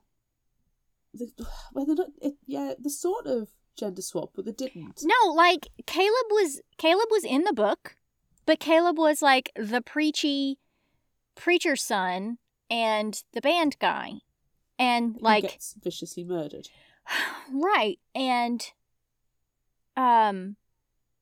Zach was in. Yes. And Rodrigo was in, but Zach and Rodrigo were in their friend group, and that was weird. Because in the book, it's just Makani and Darby and Alex, and that's it. And then Ollie comes in when they realize, that he's a dick-swinging puzzle hero. Dick-swinging puzzle hero. And then it's just them. But, like, the movie, they were kind of terrible to Ollie for almost the whole thing. Yeah, I didn't like that. I kind of actually got scared that they were going to change it so much and that Ollie was going to be the bad guy. Yeah, I was expecting that to happen. Firstly, devastated that Ollie didn't have the pink hair. I know! I was devastated by that. Makani treats Ollie like shit. Yes! That upset me because... she just wanted to keep the entire relationship secret. She didn't want to acknowledge him in any way, shape, or form. Like she was embarrassed of him. Yes, but at least in the book, Darby and Alex know that she likes Ollie. They don't necessarily agree with it, right? But yeah, but that was odd. Didn't like that. Caleb, like you said, was now a gay jock who joins the group. Yeah, which that was cute. Which was cute. I like that. And in the place, the religious person was a girl who was a Nazi. Yes. But then also Zach's dad was like the evil corn baron and who was a Nazi. Was a Nazi. And buying up all the corn farms. Yeah, he actually had a dad in this rather than just being a stoner who lives with his mom and his mom's a loser boyfriend. But he definitely was a stoner. They kept that bit in, and he turned all the Nazi paraphernalia into bongs. Which was hilarious. That was really, really funny. Yeah. And Rodriguez was hooked on painkillers and not some kind of like gaming app super genius who trolled women on the internet. Yeah. That was interesting as well. And they kind of changed, they changed the whole like plot behind the killings. It wasn't these super overachievers. It was people who had secrets. Yeah. Well, he found, McCartney's was not exactly secret. It was a literal Google search away. Well, you had to know her name. You could just McCartney Hawaii and I'm sure it would have come up straight away. Well, yeah, that's what Ollie did. Exactly. In both the book and the movie. Yeah, they changed the surname as well in the movie too. They did, which I didn't. Yeah, something. Sun Wu, I think. I can't remember. Randomly, that was. Yeah, why? Why couldn't it have been a Hawaiian last name? I don't understand that. Kalikalau. That's a cool name to say. If I even said it right, I don't remember how it was spelled, but it was questionable. Yeah. But it was still good. The movie was still good. It had its own strengths that were separate from the book. And they're both very entertaining. Chris and Grandma Young were underutilized and made dumber. Yeah. Like Grandma Young was made a lot more frail in the movie than she is in the book. Yeah, she was ancient. Yeah, I can imagine she's like... Grandma Young literally threw herself into a fight. And... Yeah, and it almost seems like her sleepwalking in the movie was made to be like, oh, she's, sundowning and getting dementia or something. It was definitely some kind of onset degenerative disease rather than like just sleepwalking. Yeah. Do you know who I thought was funny? Who? David the Uber guy. He was literally the only David mentioned. He was completely random, and I was wondering, did they put somebody random in called David who has access to everybody as a red herring for people who've read the book? Yes. Thinking, oh, that must be David Ware. He's the murderer. But no, it's not, because it was Zach. Spoiler alert. You could tell it was Zach, though, because of the build. Like, throughout the book, this is an interesting part of the book. They attribute... Ollie is, like, the main person at most points because he's the creepy loner. Yeah. But a lot of the time they say, oh, it's the parents. It could be a secret boyfriend. The speculation is rife. It could be a secret girlfriend, a love triangle. Yeah. And they give as much credit to females as they do males or... non-binary, or Darby is trans, which is wonderful to see the amount of representation in this book. Yes. That's something else that I want to come back to. Yeah, we'll put a pin in that one. And so they kind of like make this androgynous hooded killer. Yeah. But in the movie, it is quite clearly a tall, lithe male. Yes. So it's easy to tell who it is. Two things that I loved about the movie. Darby just being non-binary, and the actor that plays Darby is also non-binary.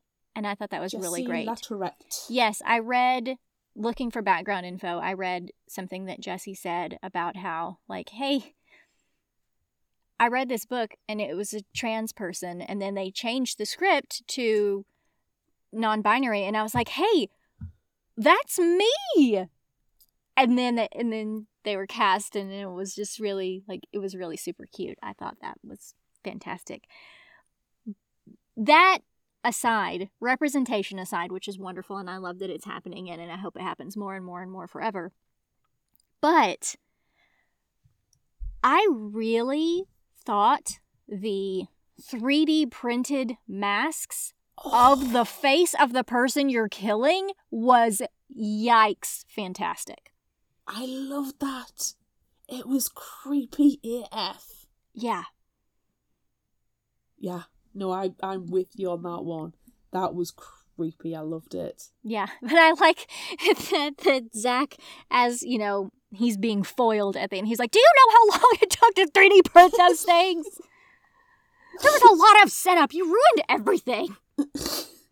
I had an entire monologue to say to my father before I murdered him with a frickin' samurai sword up through the jaw into the head out the skull. Yes. Amazing. Yeah. That dad needed to die, though. Oh my god, he was a prick. I enjoyed the fact that they retained that slasher-esque gratuitousness, but it wasn't like watching Hostel or like right. You know, that kind of horror movie. It was gory for the sake of it needing to just hit that right mark. Yeah. And it kind of had that reminiscence of 90s slasher movies, teen horror movies, which the book embodies perfectly for me. Right. But what I thought was, the beginning of the book feels like Scream. It's the beginning of Scream with Drew Barrymore, getting on the phone, snacks, blah, blah, blah. The beginning of the movie was I Know What You Did Last Summer. Because it's all about the secrets. Yes. And it's pointing out, I know you did this. You're an asshole. You're gonna die. But do you know what else? There was like an actual purposeful callback to Scream in the movie where they hanged the girl and all her guts were out. Yeah. Like, that's what happened to Drew Barrymore. Drew Barrymore probably wasn't a Nazi, though. No. As soon as that character was that supposed to be Katie? I don't know her name. Or Haley? I don't remember. I can't remember. Anyway, she stands up after the first murder in the restaurant, the school restaurant. The cafeteria is the word that we use. Cafeteria is the word I was looking for. Yes. The school restaurant. I was going to say refectory because some places school calls them refectory. Well, you call it a canteen. Canteen, yeah. Whichever. The school restaurant.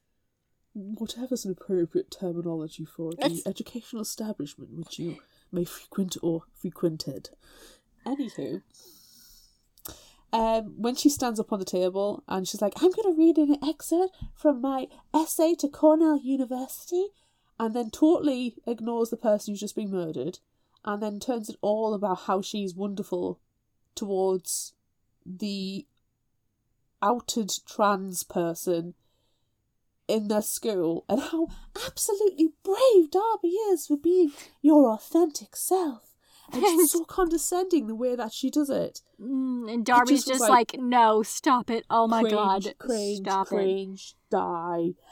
And I'm like, can the killer just come and slash her right now? Just kill her right now. Just get it over with. So her scene in the church when they're putting out the memorial pamphlets, and you're like, that's not your mate up there. And then it isn't her mate up there. It is the killer. I'm like, yes. Yeah. But you know the bit where she's just had her gut slashed at the door. And then we'll cut back to like McCartney, I think, and then we'll go back to the church. Yes. And then you see this blood stream on the floor, the drag marks. Yeah. And it's clearly underneath the pews. Mm-hmm. And I was thinking, wow, that killer's really doing a lot of attention to detail of dragging them underneath the pew. Oh no, she's crawling. No, she's crawling. And Colin was decking himself when I was like, he's doing a good job. He's really going a bit extra there. Yeah. Did he like put a noose on and, just drag her? Well, I don't know why. That's what I was thinking. And as soon as she ran into the confessional, I was like, well, you're not going to be safe in there. Nobody's safe in a confessional. No. What are you thinking? And then she gets knife-mouthed. Oh, I'm so happy that she died. Because she's a fucking Nazi. Yes. And her Horrible. podcast that that Zach was playing aloud in the church. Like, eugenics and... Yeah, it was a joke. I was making fun of everyone. It was satire. It was just satire. Oh my god. As she's talking the hazing about... was different as well. Yes. The hazing was... Jasmine got burnt. McConaughey pushed her into the fire. Yeah. It definitely seemed more-ish accidentally done in the movie with her face on fire. Yeah, they were properly out of it there again, and it didn't look like there was with any intent. However, in the books, Jasmine won't have anything to do with McCanny because, oh my god, her hair got cut. Yeah. But at least in the movie, she calls her at the end and reaches out. Yes, and Jasmine answers the phone. Yeah. Yeah, and it was nice, the little wrap up. You see McCanny and Ollie going to prom together. I assume it's prom. I'm sure it was prom, yeah. Yeah. Yeah, that was And Alex gets into music college. And Darby goes to NASA college, which is what it seemed like, and that's... Space School. I mean, come on. Don't we all want to go to space camp? Yeah. That Jacob and I kept laughing at NASA college. It's definitely NASA college. Definitely. I want to go to NASA college. Me too. But I like that Darby got into NASA college because it was probably really hard to do. Yeah, you got to know space stuff. Yeah. And they kept that all the way through, like with Darby's whole aesthetic. Yes, wearing his little nerdy NASA jacket with the patches, and they were like looking up at the stars with the like Google star map. I thought that was really cute. I know, I have it too. It's excellent. It's wonderful. I loved it. So yes, I really did enjoy the movie. If I was to say, what the question we ask on the theme is which, because this is a book club theme. Right, it is. It is, because it's a brand new month. Yes, read the book, watch the movie. Yes. And then compare. Yes. And then which one did you enjoy better? I enjoyed the book better, but purely because I know and am established who the murderer is early on. Yeah. And I enjoyed that tense thriller, psychological horror aspect to it. And I didn't like the way McCartney treated Ollie in the movie. And I hated Alex and Darby's vehemence that Ollie was the murderer, especially Alex was, I know, he killed Rodrigo, he was at the party, he did it. Yeah. Everybody was at the party. Right. So yeah. But I did love in the movie that McConaughey turns around and shuts Alex down, like, you fucking hate everyone, don't you? And then she gets up and leaves. Like, yeah, I did enjoy that. I don't know. I enjoyed both of them separately because 90s slasher movies are pretty much my favorite. Yeah. So having this killer with the 3D printed face masks, I thought that was super awesome. Yeah. And I mean, yeah, it felt like it was a Netflix movie. It wasn't like so spectacular, but I thought it was really good. And then the book was also very good, and they were different enough that like you can separate them. And you're not like, oh, that's not how they did it in the book, because they changed, pretty much everything in the movie. Yeah. I was sitting there and watching it with my husband, and I went, that's not how it begins. It's a woman that gets killed at the beginning. I was doing the same thing to Jacob. I was like, and he's like, at the end I went, you really should read the book. He went, I don't need to, because you've basically told me it all. I went, no, I didn't tell you who the killer is, though. I haven't given you that salient piece of information, and I haven't told you all the graphic details of all of the murders, so you need to read the book. And he has no excuse. I have the ebook of it, so he can read it. It's there. Yeah. Sitting on his own e-reader. So he can read it, and it'll be a quick read from it. I think he'll enjoy it. But yeah, They are very different stories, really. And they're great. Both of them. Very enjoyable. We need to set up a fictional Hangover Theatre 3000. We do, and we need to watch this together. For sure. All of us. It'll be super great. Do you know what else we need to do? Play Would You Rather. This episode's 100 years long.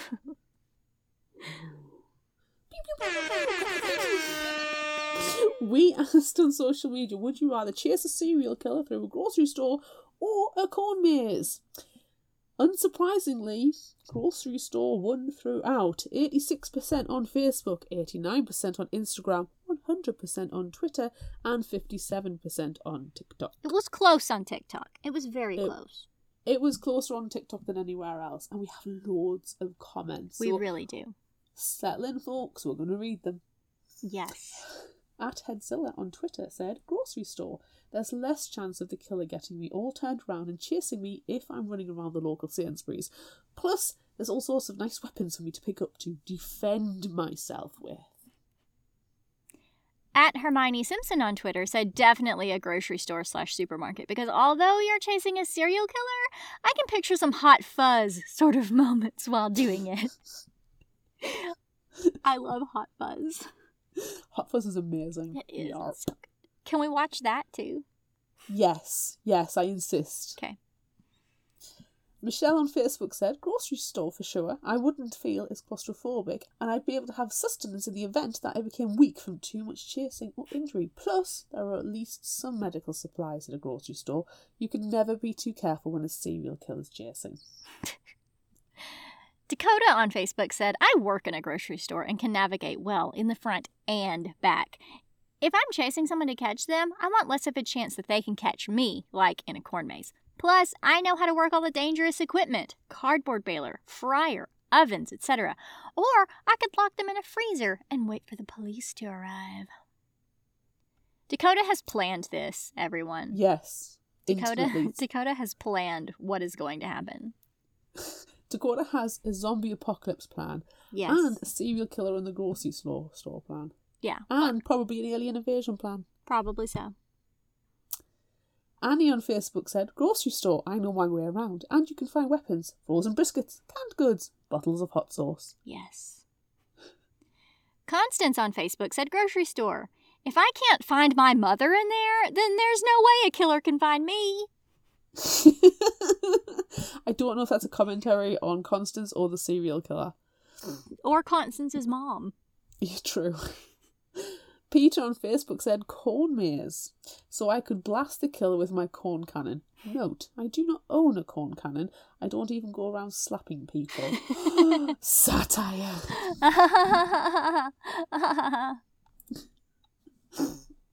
Bree Tart on Instagram said, grocery store. At least there's more chance I can escape the maze of aisles than both me and the killer getting stuck in the corn together.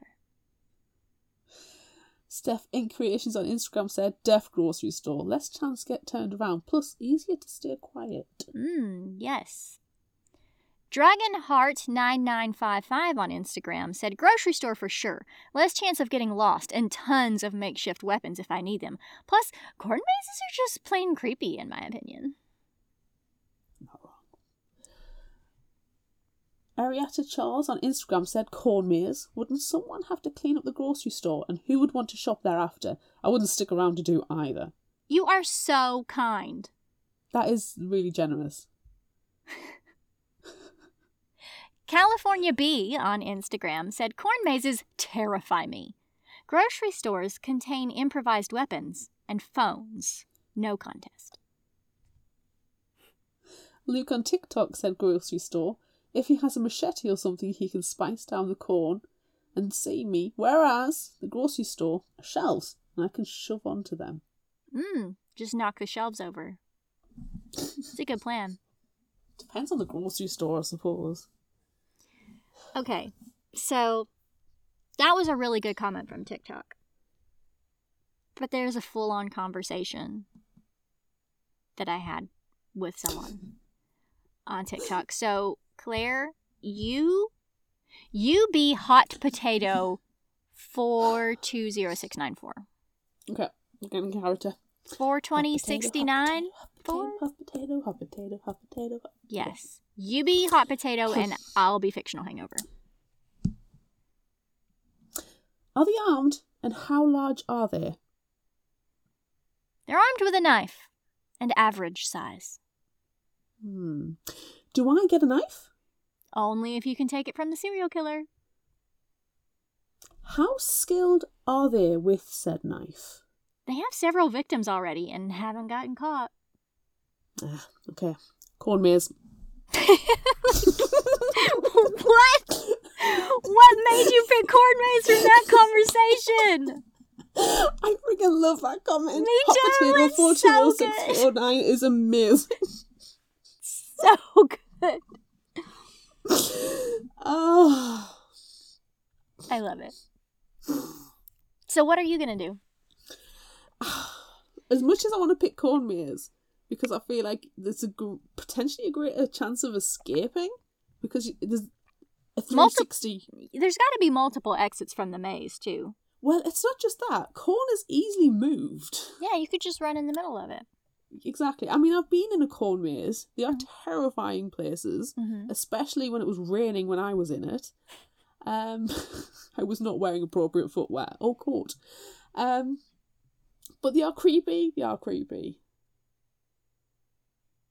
And I think I have to go with the grocery store just because of the armament availability. You know, hairspray, hot sauce, canned goods. Go down the knife aisle. Push the aisles over. Trolleys. Yes. We know from Hot Fuzz you can run into someone with a cart and take them out. Hot Fuzz is not entertainment. It's an education. It is. I'm also going to go with grocery store. Not just because of all those excellent reasons that we just mentioned, but I feel like if I was in a corn maze, I'd probably start sneezing, and then the killer could find me. Yes! At least if you're in the grocery store, you've got antihistamines. Yes. And also, if I were able to escape the corn maze, like, what's around me? Just more corn. But if I am able to escape the grocery store, you know, there's probably another business or more people around. There's nooks and crannies as well. You've got staff areas. It's like what Dakota was saying. You know, there's the oven areas, there's the freezer, the walk-in freezers in supermarkets. Yeah. Are huge. Yeah. The grocery store is the way to go. Yeah. My only concern is slippery floors. You know, also, what if you're wearing tennis shoes and your tennis shoes squeak on the floor? Oh my god, my Converse the other day in the shops, like, were literally going, That was so embarrassing. Yeah. But equally, you don't want to be in heels. No. Definitely, still grocery store. I mean, I'm not talking myself out. Right. Yeah. Okay. Next question. Would you rather talk to your grandma about sexy time stuff or your brother, who is also your parent? Parent figure. He's not really your parent. I was going to say, are we talking Grandma Young versus Chris, or are we talking about my nana versus my brother? Which makes it worse? I'm going to pick Grandma both of the times. Oh, okay. Because my nana was cool. I mean, she probably would have tutted and clucked, but she would have laughed at us and then hit us with a newspaper. Yeah. And Grandma Young seemed sensible about it, and I can imagine it turns into one of those horrible conversations of going, well, when you and your grandpa was alive. Yeah. And it's like, no. And then you're putting puzzle pieces into your ears. Yes. Yeah. I pick Grandma as well. I do. I pick Grandma as well because, I don't know, I feel like, you know, you're closer in age to your sibling. And so it's weird. Like, they could also be having sex at the same time. You know?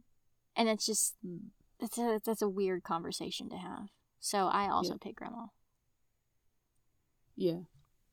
cool. Also, kind of because if I'm thinking of my own family, all of my grandparents have passed on. So I could just, just tell them, like, hey, talking to your spirit. Yeah. But what gets freaky is it's like, don't look. I'm going to get my sexy time on now. Yeah. Look away. Yeah. I don't know. Yeah. Maybe we should stop thinking about that. What I'm thinking about is, would you rather have pink hair or play in a marching band? I've already had pink hair before, and I can't play an instrument to save my life, so I'm picking pink hair. That's fine. I'm picking pink hair as well. Might as well funk this hairstyle up. Yes. I do have a pink wig somewhere. Me too. That does not surprise me. No. Doesn't surprise anyone. Would you rather have bitch, cunt, whore, nympho, or slut on your forehead? I have said this multiple times. Bitch is on there somewhere. Yeah. Well, I have said before that cunt is my favorite cuss word, so... Do you like cunt? It'd have to be cunt or bitch. Because those other things just don't even apply. No. I think I like bitch just because there's levels. Bitch levels. Radiance is a spectrum. Yes. Of bitch. Yeah. Would you rather be in the book or the movie? Yikes. I'm going to go with the movie because all of the friends survive and have a happy ending.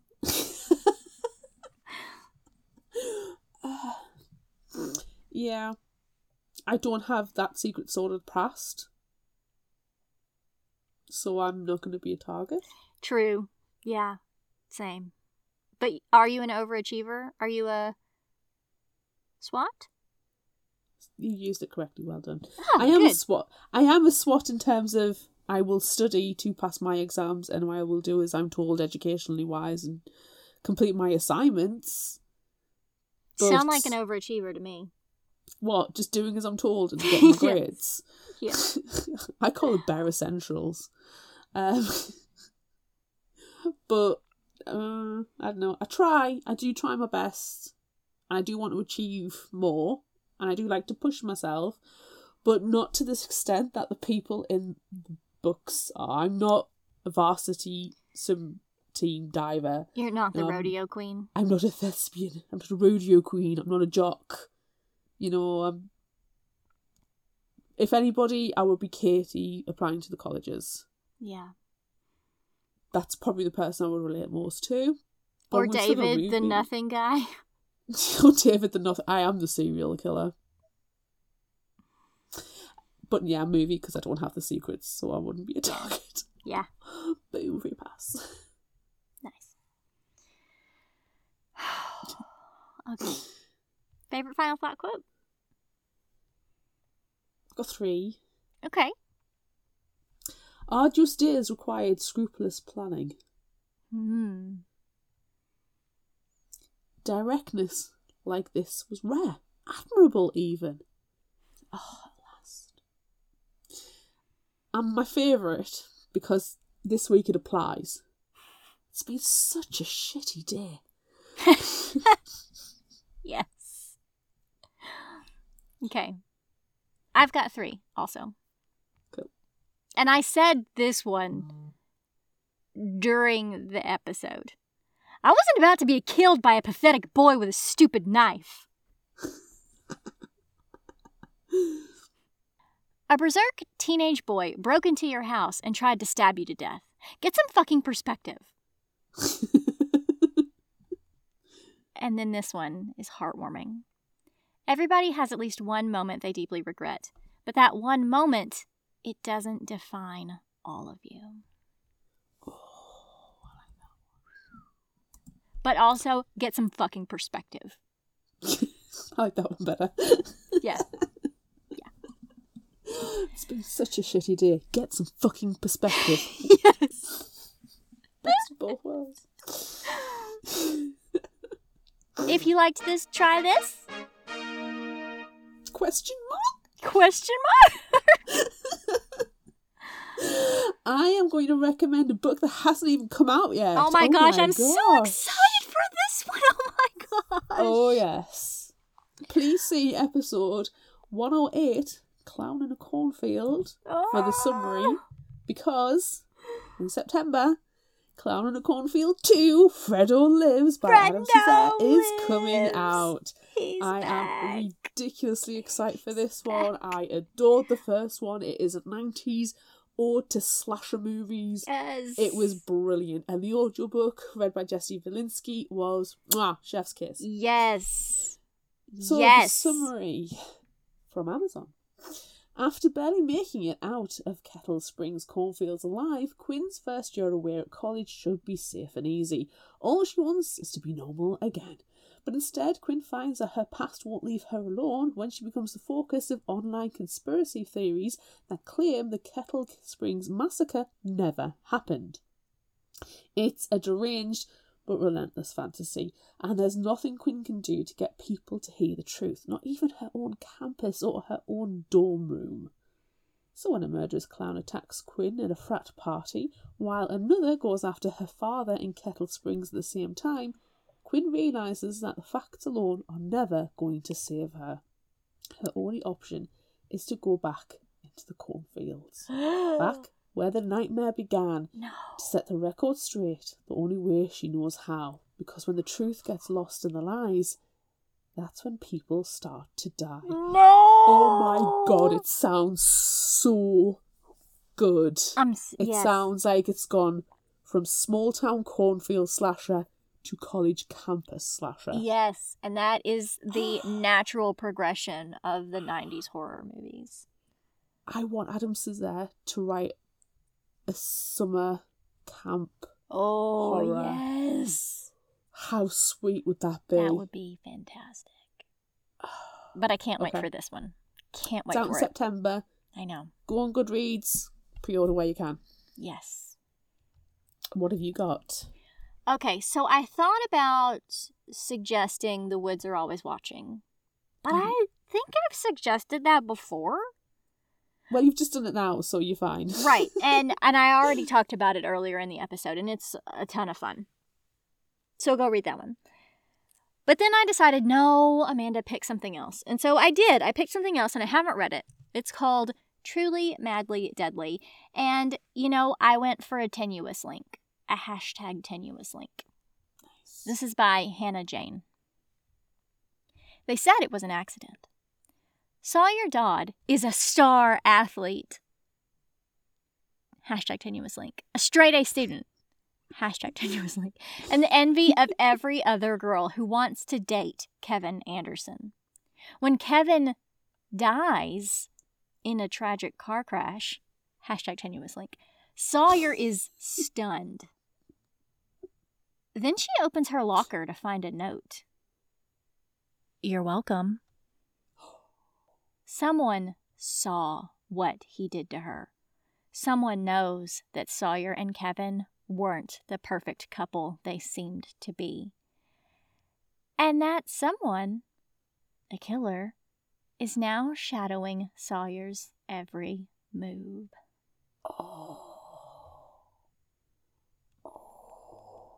Truly Madly Deadly. Doesn't that sound like fun? That sounds like fun. Yeah. Excellent recommendations. Yes. Do we have an indie spotlight? Yes, and it has an even more tenuous link. Beautiful. It's a beautiful thing. This one is called Chasing Fireflies by Chloe Fowler. Rainey Collins has heard this 1,000 times, but when it comes to her sister Maverick, who was born with a serious heart defect, the reason has always been a mystery. The idea of a future without her sister terrifies Rainey so much. She hasn't even thought about life after high school. However, on the first day of senior year, Rainey ends up sitting next to Liam Hayes, a rumored delinquent with a dangerously dysfunctional family. #tenuouslink, rumored delinquent. Convinced that people shouldn't be judged by their relatives or by the price tag on their clothes, Rainey slowly begins to breach Liam's defenses and finds herself wondering if some dreams and some futures are worth the risk. Ollie is worth the risk. So probably Liam is too. #tenuouslink.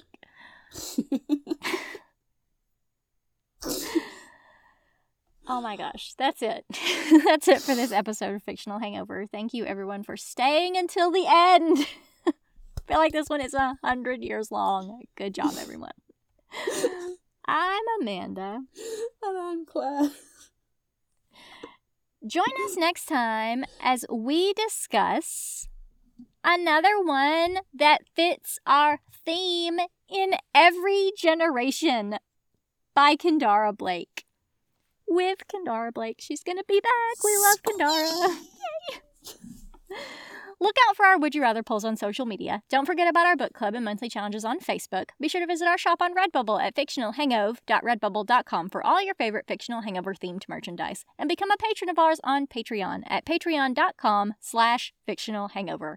Until next time, remember, the only cure for a fictional hangover is another book.